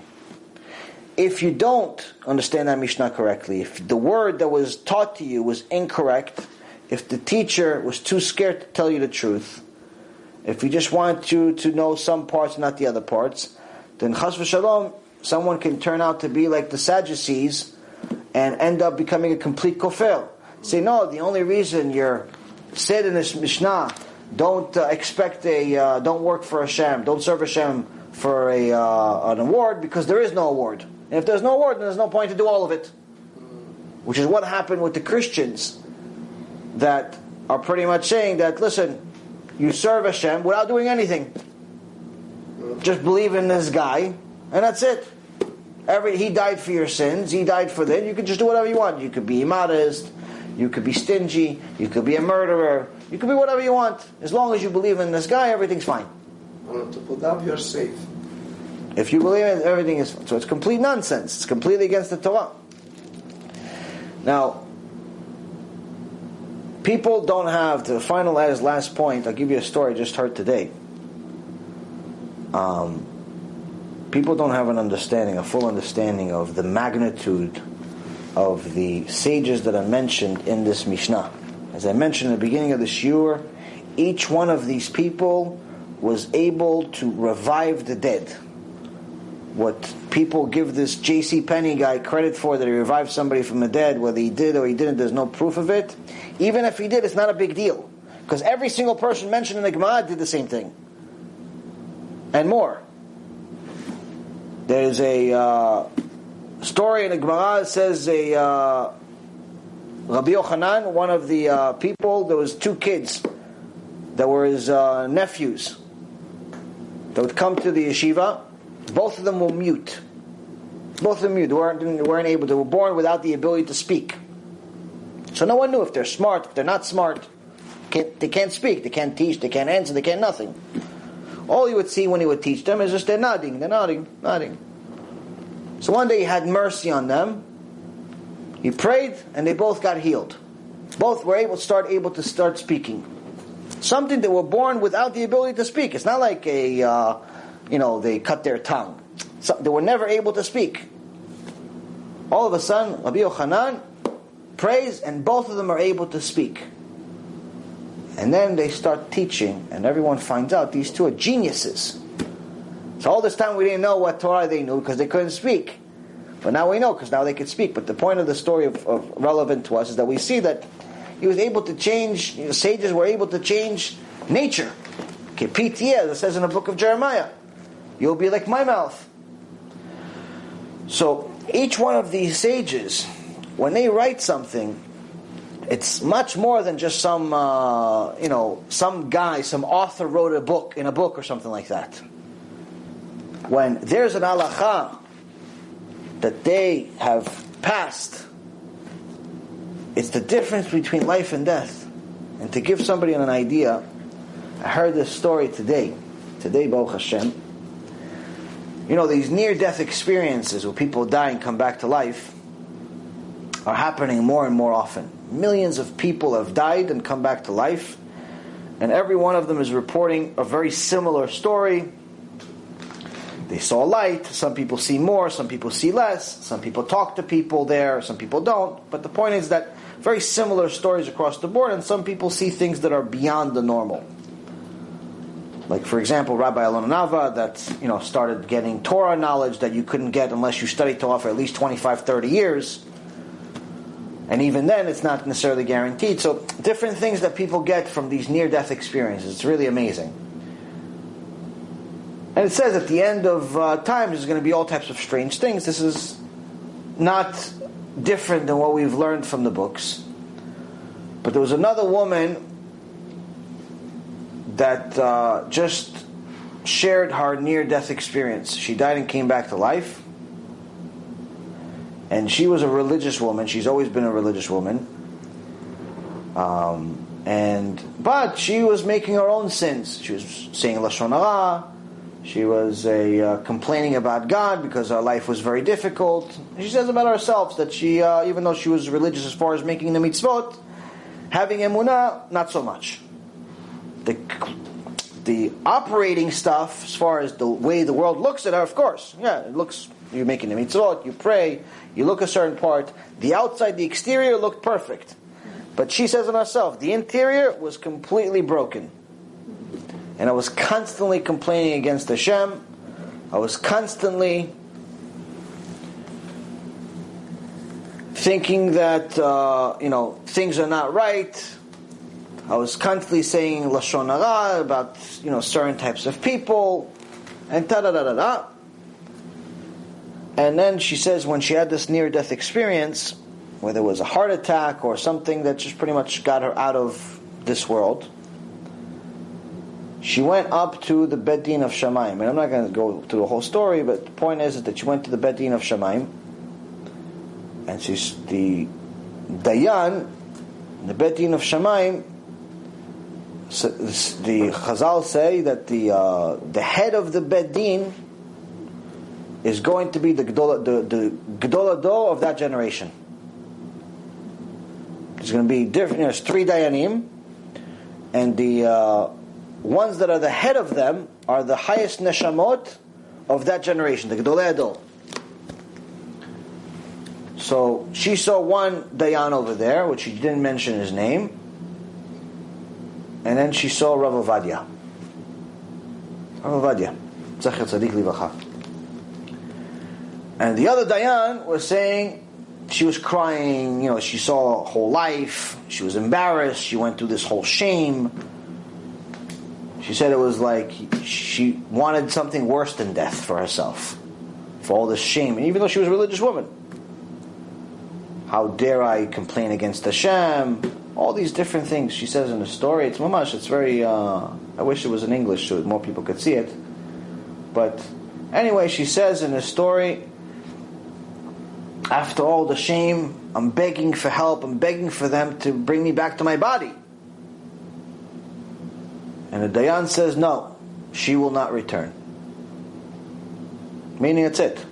She's dead. And she's begging and begging him, no, please come back. I have kids. I have a husband. I promise to do tshuva. I promise to never complain against Hashem. I promise not to say Lashon Hara. I promise this. I promise that. No, not coming back. You're not going to come back.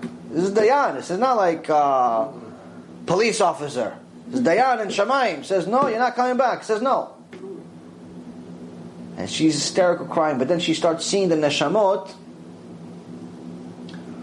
of the people she helped them do tshuva. A few people she helped, few women she helped them by teaching them how to do taharat mishpacha, how to, to keep a nidah. A few people she taught them how to keep Shabbat. She says, no, help me. Tell them that I taught you Torah. Tell them that I taught you this. And then Rav Ovadia says to her, you're going to go. You're going to come back. But the other Dayan says, no. She's not going to come back. He's arguing with him.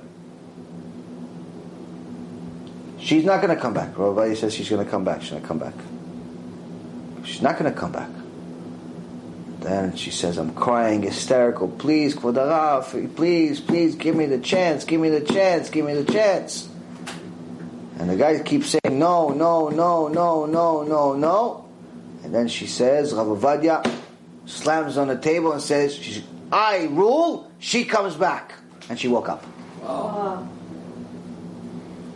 What's my point?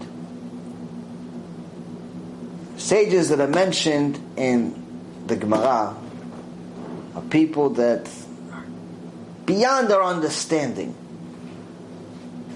Matters of life and death, eternal good or eternal suffering, were decided just by their words. So to say, I don't agree with the Rambam. I don't think Rabbi Akiva was right. Rabbi Eliezer ben Horkonos was a little more extreme. A little this. Look, who are you, Bechlal, to even question these people, you little midget? Eternity is decided by their words, and you're saying you agree or don't agree. You even give an opinion, Bechlal? Your opinion is meaningless. You just discovered if there's a purpose to life. You're saying you're going to agree or disagree with halakha, with people that decide life or death in Shamayim. This is one of the most important and valuable lessons you can learn from Avot. Who are these Avot, Bichlal? Who are these, and how can we eventually pray just to be their shoes that they threw out? Once we realize even a little bit of how great they were, then maybe we can start appreciating the Torah that He's trying to teach us. But until we get to a point of realizing how great they were, we're never going to appreciate their Torah. As long as someone thinks that their opinion, their little measly opinion, their little 2016 opinion, or 5777 year opinion, is valid in any way, shape, or form in comparison to the sages that spoke to God through Ruach HaKodesh, or prophecy, or face-to-face like Moshe Rabbeinu, there's nothing to talk about. I can't teach you Torah. You can't learn Torah. Can't do anything. You think your opinion counts? You think you're anything? You're in a different world. You're so far away from where reality is. We have to go send you to keep watching Rabbi Chaim Kachlin's 3-minute video. Ask yourself, what's the purpose of life? What's the purpose of life? You're still in such a far stage. This is too far for you already. You understand? So the point of all this is to make ourselves better human beings. Rule number 1, start your day by saying thank you. Any questions? Baruch Adonai Leolam, Amen v'Amen. I have a question on the parashat. Oh, go ahead, yes. The one yesterday, that when you were explaining the why, about going being a Shomer Shabbat. Yes. To keep Shabbat. Why is not allowed? Not allowed. It's not allowed or not recommended. That was my not allowed. Not allowed because they would create another. It's another religion. Can you explain a little bit? Right. So now, if you have 613 mitzvot in Judaism from the Torah, seven laws from the rabbis, right? So 620 total laws. But each one of those laws breaks down into many other laws. There's halachot and so on. But the point is that Judaism is defined by those. This is how someone that wants to be Jewish has to comply with all of those laws that apply to him. If he's a Kohen, there's certain laws that apply to him. If he's not a Kohen, there's certain laws that don't apply to him. If it's a woman, there's certain laws that apply to her. If it's not a woman, if it's a man, then there's certain laws that apply to him, and so on. So everything that applies to that person, they must do if they want to be Jewish. Now, to say that you can just take one law and keep that without keeping the rest is in essence saying that the Torah is incomplete. It's imperfect. That you can just choose different parts of it and selectively choose whichever one you want, like custom made. Which in essence means that you are deciding what's good and what's bad, and you're not listening to the source who decided what's good and what's bad. Hashem gave all of those laws. He didn't say, listen, you can keep some of them, and you don't have to keep some of the other ones. Everything that applies to you, you have to keep. That's why every time he mentions to observe the mitzvot in the Torah, in the book of Exodus, in the book of Leviticus, in the book of Numbers, in the book of Deuteronomy, pretty much all of the books that talk about mitzvot, every single time he says, observe my commandments, every time he says, observe all my commandments. All my commandments. He doesn't say, just observe some. He doesn't say, observe just Shabbat, Tarat Mishpacha, and Tefillin, you're fine. You're good, it's on me, don't worry. It's too tough for you, don't worry about it. He doesn't say that. He says, all or nothing. Which means, if you want to observe the commandments, you have to know that you have to observe all of them. Now, of course, to some people, obviously, it's very, very difficult to observe all the commandments, but that doesn't mean you don't have to. You're still obligated to do it. The fact that you're not doing it doesn't mean it's okay that you're not doing it. It just means that you're not doing it, and you'll get punished for not doing it. If you're obligated to do it, you're not doing it, you'll get punished for it. So, it doesn't necessarily mean, so, just like I told my first student in Florida, I told him, listen, first year we had, I wish I would have recorded it. First year we had, I told him, listen, I'm going to tell you the truth, and you do whatever you want. Meaning, I'm not going to sugarcoat anything. I'm not going to tell you what I think you're able to hear or not able to hear. I don't know what you're able to do or what you're not able to. I'm going to tell you what God said. And you do whatever you want. I'm not going to judge you. I'm not going to say you're good or you're bad or anything. I'm going to tell you what you have to do. And I told him. And I knew he doesn't keep Shabbat. So right off the first shot, I already told him, listen, you're not allowed to drive on Shabbat, and so on. And to him it was a surprise. He's been driving to shul for 25 years. No one ever told him anything. And I told him, listen, you're never allowed to drive on Shabbat. If you want to drive, drive. It's your problem. But you're not allowed to. You are in the process of conversion, it doesn't matter. If you're in the early stages of conversion, then yes, you're still early. But if you're in the later stages of conversion, meaning you're planning on converting within a few months, then yeah, you have to start keeping Shabbat 99%. Everything except one small violation. The one last violation that you do, which is intentional, like turning on a light, not driving. A small violation that you do internally. And then, usually like a month before you convert, then you keep 100%, not 99%. But the point is that I told him, listen, I'm going to tell you what it is and do what you want. So if I know you drive on Shabbat, I'm telling you you're not allowed to. Continue driving, that's up to you. Either way, now you know the truth. Now you know the truth. So the same thing with anyone else that's out there, they have to understand. If they want to keep all of the laws in the Torah, they have to convert to Judaism. They can't just pick and choose a mitzvah they want to listen to or not. Why? Whether it's Shabbat or it's anything else. Why? Because that would mean that you're creating your own religion.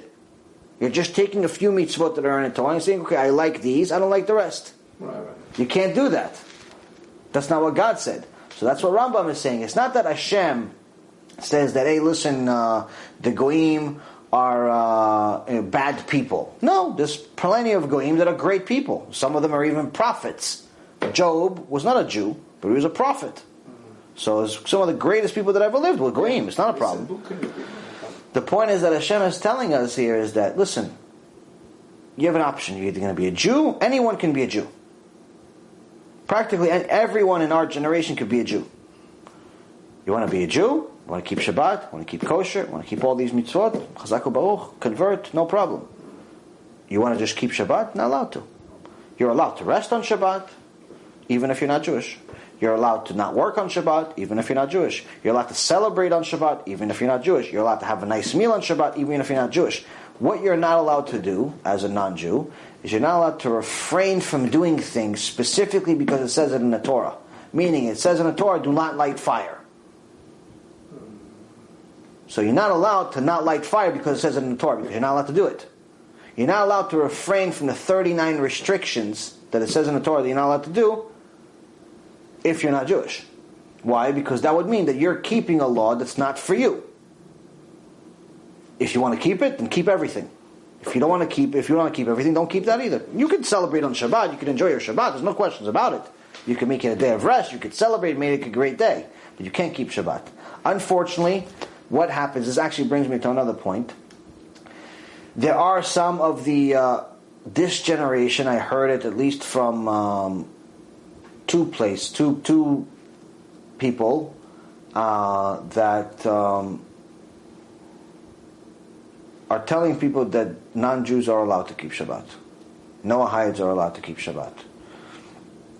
And they're calling it Geret Tzedek, they're calling it all different types of names, and in essence, they're calling it all types of things, and they're confusing the public. And this actually goes back to our teaching of this parasha, is that if we truly understood and respected who these sages are, we'd never dare say something that they didn't say. We'd never dare. If it doesn't say in the Mishnah, if it doesn't say in the Shulchan Aruch, if it doesn't say in the Gemara, if it doesn't say literally somewhere in the Torah by one of these great minds that a certain halacha is that a non-Jew is allowed to keep Shabbat, who are you to say otherwise? So that's also a level of arrogance that some people have, where it's not intentional, like they're trying to do chesed, they're trying to do kindness for people, but in reality they're not doing kindness because they want people to not feel like they're left out.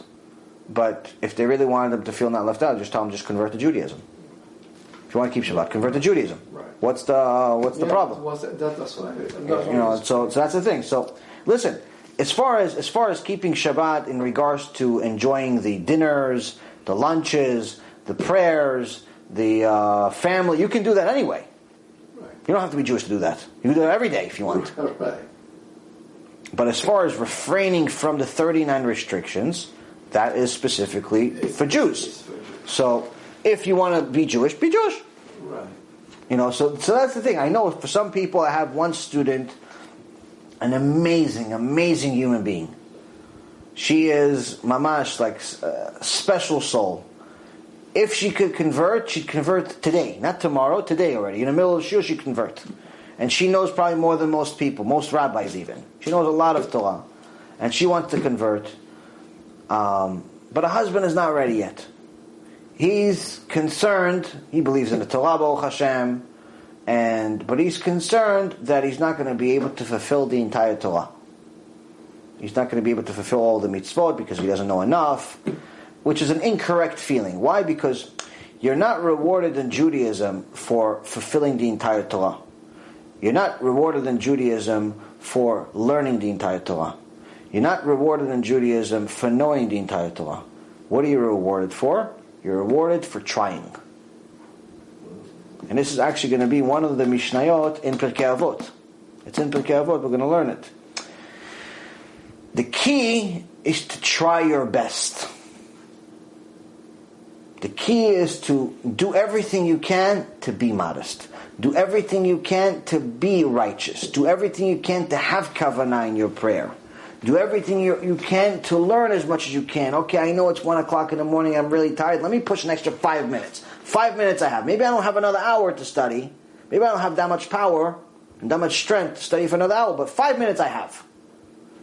And you study the next 5 minutes. That extra 5 minutes, according to the Gemara, could be more valuable than a year worth of Torah. So, you get rewarded for that 5 minutes. That's what Hashem is looking for. He's looking for mesirut nefesh. He's looking for self-sacrifice. He's not looking for you to be an halacha computer. He's not looking for you to be just a robot. He's looking for you to try your best. try your best, He paves the way for the rest. Hashem elachem lachem ve'atem techareshun. In Exodus 14:14, Moses tells Am Yisrael, God will fight your wars and you shall remain silent. Meaning that once you've already exerted all of your own effort, you've tried your best.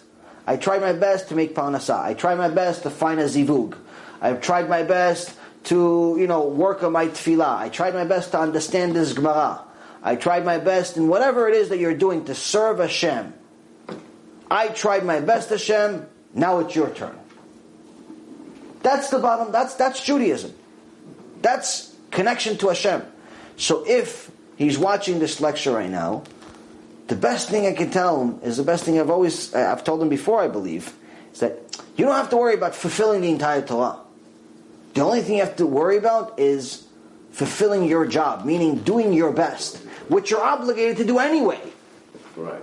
Even if you're not Jewish, you're obligated to do your best. As a non-Jew, you're obligated to try your best to be a righteous Noahide. Which means that if you're already exerting your best, this Mishnah says, go for the best. Go for Avraham Avinu. It says in this Mishnah. Yep. That's the beauty of it. So you see that all of this insight that we've learned for the last couple of hours, this is from 2 verses in the Torah. Yeah. 2 verses. One little ma'amar from Antigo knows that's all of it. We could talk about it for another week. Yeah. So imagine this whole book is full of it. And this is one of thousands and thousands of books that we have in the Torah, tens of thousands of books. So when somebody in this generation, this lowly generation says, no, I don't think that the Rambam is right. Oh, I don't think that Antigonos is right. I don't think that Rabbi Akiva is right. So who are you? You're not even an ant next to these people. An ant is actually closer to them than you are. Because an ant at least knows she's not like them. You understand? So that's the thing. The most important part that someone needs to truly understand when they're learning Torah is know your place. Right. Know where you are. Know where you stand. These are extraordinary people. And as we learned from the story today, apparently they're not finished with their job in this world. They're deciding who lives and dies sometimes still. Anything else? Baruch Hashem, we had another great shiur, Bezat Hashem. Next week, we have a shiur at usual shiur Tuesday night at my house, and then Wednesday we have a shiur at the Lighthouse Project in Aventura. Okay. So we're back to doing that every 2 weeks. Bezat Hashem, we're going to do a shiur there every other week. Okay. At the Lighthouse Project. So I think it's not far from me. It's like 20 minutes from here, something like that. From here, 20 minutes with no traffic, 3 hours with traffic. Oh, yeah. So, Bezat Hashem, we're going to do a shiur over there. Most likely, I believe we're going to continue the series over there as well. And now as you say that, I remember... We're just going to continue the series in every lecture because there's just so much in each Mishnah that it's a lecture of its own. Now you say, I'm now talking about the word you say that the sages have made. I remember a story, it was a personal story about. We were going downtown to the parking lot there, and I was with a friend of mine. He has his kippah and everything. He went by. By the time he wanted to pay there, he forgot that. Maybe we forgot the wallets in my car. It's fine. You can turn it off. No, it's fine. No, I'm looking if the thing is still on. Where's the battery? So, anyway, when we got the car in there, I said, look, I don't, the guy said, get in there, don't worry about it. Give it a ticket. When we went there, the car went out and everything, they said, let's pass by the car, go and pay. So we went there, and he was there. And then the guy wasn't there. And then he told them, look, the other person that was here, we didn't pay, so we have the money. He said, do you know something? That was exactly the same thing he told me. He said, I gotta go. But it's something that's pretty sure is going to happen here. It's a guy that's going to come and pay you. He's a Jew. They have a word. He is probably going to come here and pay you. Baruch Hashem.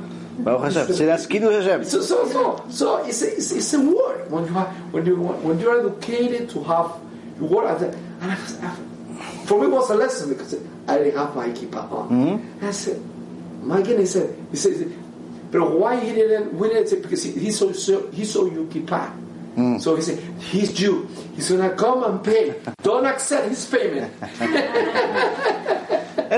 When someone is a Jew, the world will hold you to a higher standard. Whether you like it or not, the world will hold you to a higher standard. And it's there's one chidush that I gave, I don't know, maybe like a year and a half ago, that is definitely worth saying again, because it gives people an understanding of what's expected from them. Just like in the story we just mentioned of the Ger Rebbe that told him, listen, you're asking for Hashem to save you, Ana Hashem Oshiana, but right before it says Ana Hashem Oshiana, it says Ana Hashem Ani Avdecha, Ana Hashem, I am your servant. So first it says, try your best, be his true servant, then I'll help you. So people have a confusion about which one comes first, which one doesn't. So Chazal, the sages, Anshe Knesset HaGdolah, these very same sages that put this book together, the very same sages that gave us our entire Torah, they also put together our prayer, different parts of our prayer. And one part of the prayer is the korbanot, which is the part that we talk about the different korbanot and how we, Hashem has an incense offering that we're decreed to do. And it says, there's different parts to the incense offering, and it has to be done in a precise way. And it gives you exactly which incense offering there is. And we say this a couple of times a day. We say it twice in Shachrit and once in Mincha, the Sephardics. I think Ashkenazi say it less times. But nonetheless, it's said. Everyone knows what korbanot is. It's in the Siddur. And most people don't understand really when they read it. A lot of people know it by heart. And they read these korbanot, they read these incense offering, and it says that the smell of the incense offering is pleasing to Hashem, which is what it says in the Torah. They're not really understanding the purpose behind it. So I had a chidush some time ago, Baruch Hashem. In this very same prayer, it says that two of the sages, Rabbi Natan and Rabbi Yehuda, both say the same thing, that if one of the incense offerings is incorrect, one of them is incorrect, chayav mita, death penalty. Meaning if instead of 50 grams, you put 40 grams, or 60 grams, or you just didn't put it at all, death penalty. I read this, and everybody reads this every day. No one ever asked themselves, what do you mean? It's a little bit extreme? Okay, I understand. Listen, coming into the Kodesh Kodashim drunk, I understand. Okay, chayav mita. That I understand. Okay, you show up to Hashem drunk, you deserve death. Just for even thinking about it, you deserve death. Violating Shabbat, okay, we already see it. Slof chad. Violated Shabbat, first violator of Shabbat, chayav mita, I understand. Somebody murders, it says 10 commandments, one of the commandments do murder, chayav mita, I understand. But messing up on an incense offering, I get a death penalty? Come on, no Hashem. Why so uptight? What's going on here? So the beauty of it, when you understand what's going on here, takes this mitzvah takes this prayer to a different level, number one. And number two, also shows you your responsibility as a Jew. So first we need to understand, what is this incense offering? What did it actually do physically in the world? What did it do? So Chazal teach us that when they would make this incense offering, it would create a pillar of smoke. Create a pillar of smoke, like you see a pillar or a building. Okay, straight up, and this pillar would reach all the way to the sky. And even if there was strong wind, it wouldn't move.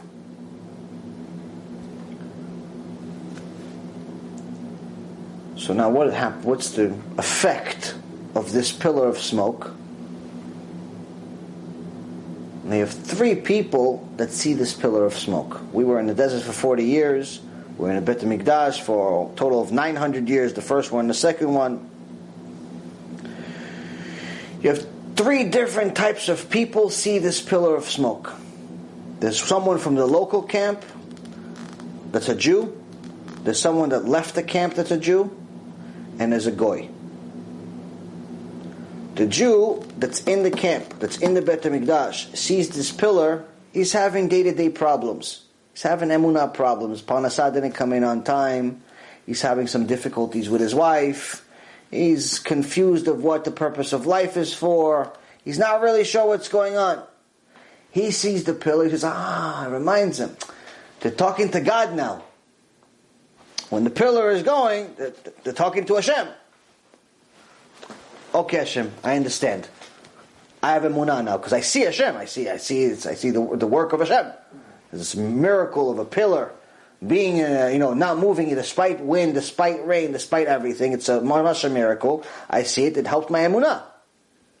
So I helped that guy. The second guy, that's a Jew, that's outside of the camp, he got into an argument with his keilah. Machloket. Should we pray Ashkenazi style? Should we pray Sephardic style? Should we pray Yemenite style? Should we use this chazan, that chazan? He says, you know what? I'm leaving everything. I don't like it. He left. But when you go away, every once in a while, you turn around. You see how far you are from where you came from. Because you want to, checking out things. So when he turns around after he's like in the mountains already, what does he see? He also sees the pillar. He's like, it reminds him. He's like, listen, Judaism is not based on the Jews. Judaism is based on your relationship with Hashem Yitbarach. So it doesn't matter if I'm a Jew inside the Bet HaMikdash with tens of millions of Jews, or I'm on an island by myself, I still have to be Jewish. Because the connection to Hashem is what's important. From the pillar. Helps him, says, okay, so let me come back. Forget about this machloket, who cares? He comes back. What'd you do now? You did kiruv. You brought him back. First guy, you helped him with emunah. Second guy, you helped him, you did kiruv. You brought him back to do tshuva. The third guy, it's the goy. He's from a different nation. And what is he saying? It's anti-Semite. It's like, why does Hashem listen to these Jews? Why does Hashem do anything for them? He gave them this Torah. He makes the miracles. All the big nations wanted to destroy them. The Nazis, the Romans, the Greeks, the Turks, the Spaniards. Who didn't want to destroy them? And they survived, outlived everybody. For what? And he looks up, he sees the pillar also. He goes, why does Hashem make all these miracles? Mi ke'amcha Yisrael. Who's like you, Am Yisrael? You're doing all these things for Hashem. You do these specific incense offering that no other nation is doing this for Hashem. No other nation gives korbanot to Hashem. No other nation prays to Hashem like He said to pray to it. No other nation eats kosher like you eat. No other nation lays tefillin like you lay tefillin. No other nation keeps Shabbat like you do. No other nation keeps 620 mitzvot like you do. No other nation studies this Torah like you do. That's why He makes miracles for them. So you helped Kiddush Hashem now. When the Goyim see why Hashem is doing good things for Am Yisrael, it's Kiddush Hashem. So now we see from these 3 things, we understand why this incense offering is important. But still, it doesn't answer why Chayav Mitah if you ruin it. And not saying that you're not going to do it at all. I'm saying if, according to Rabbi Natan Rabbi Yehuda, it says, not if you don't put any incense offering. It says if you just put less than what it's supposed to be. The Ramban says that if someone made a mistake with the incense offering, and it wasn't a precise amount, exactly like it says to say, exact quantity, exact order, exact, precise how we got it from Mount Sinai, it would become esh zara, meaning a foreign fire. What's a foreign fire? It's a fire, but there's no pillar. So now what happens when there's no pillar of smoke? Let's see. Same three people. The first one that had emunah problems, because of shlom bayit, because of parnasah, because of this, because of that, he looks up, he sees nothing. There's no pillar. Right. So what happens? He thinks he's alone. He leaves the camp. He becomes like the number 2 guy. The second guy already left the camp because he had machloket. He turns around.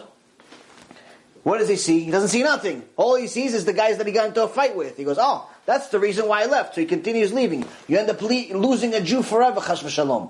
Instead of doing kiruv, he left now.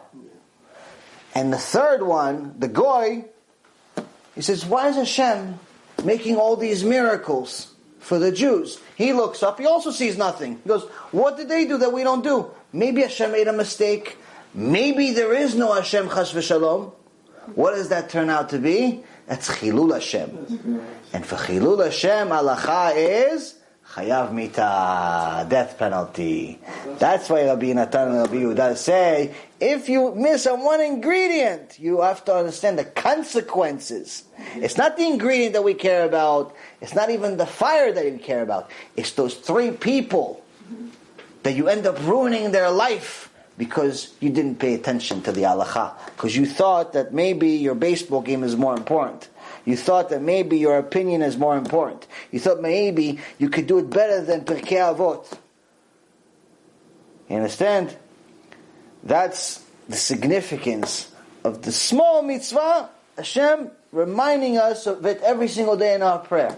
Every day. And everybody reads it. Nobody knows what's going on. Read it 1 time, 2 times, 3, 50 times a week. They read it, they have no idea what's going on. Hashem is reminding you, if you're a Jew, you have to be a light to the nations. You have to be that pillar. You're either going to be a Kiddush Hashem, or you're going to be a Chilul Hashem. Be'ezrat Hashem, we all live Torah, love Torah, and end up being Kiddush Hashem. Baruch Adonai L'olam, Amen ve'amen.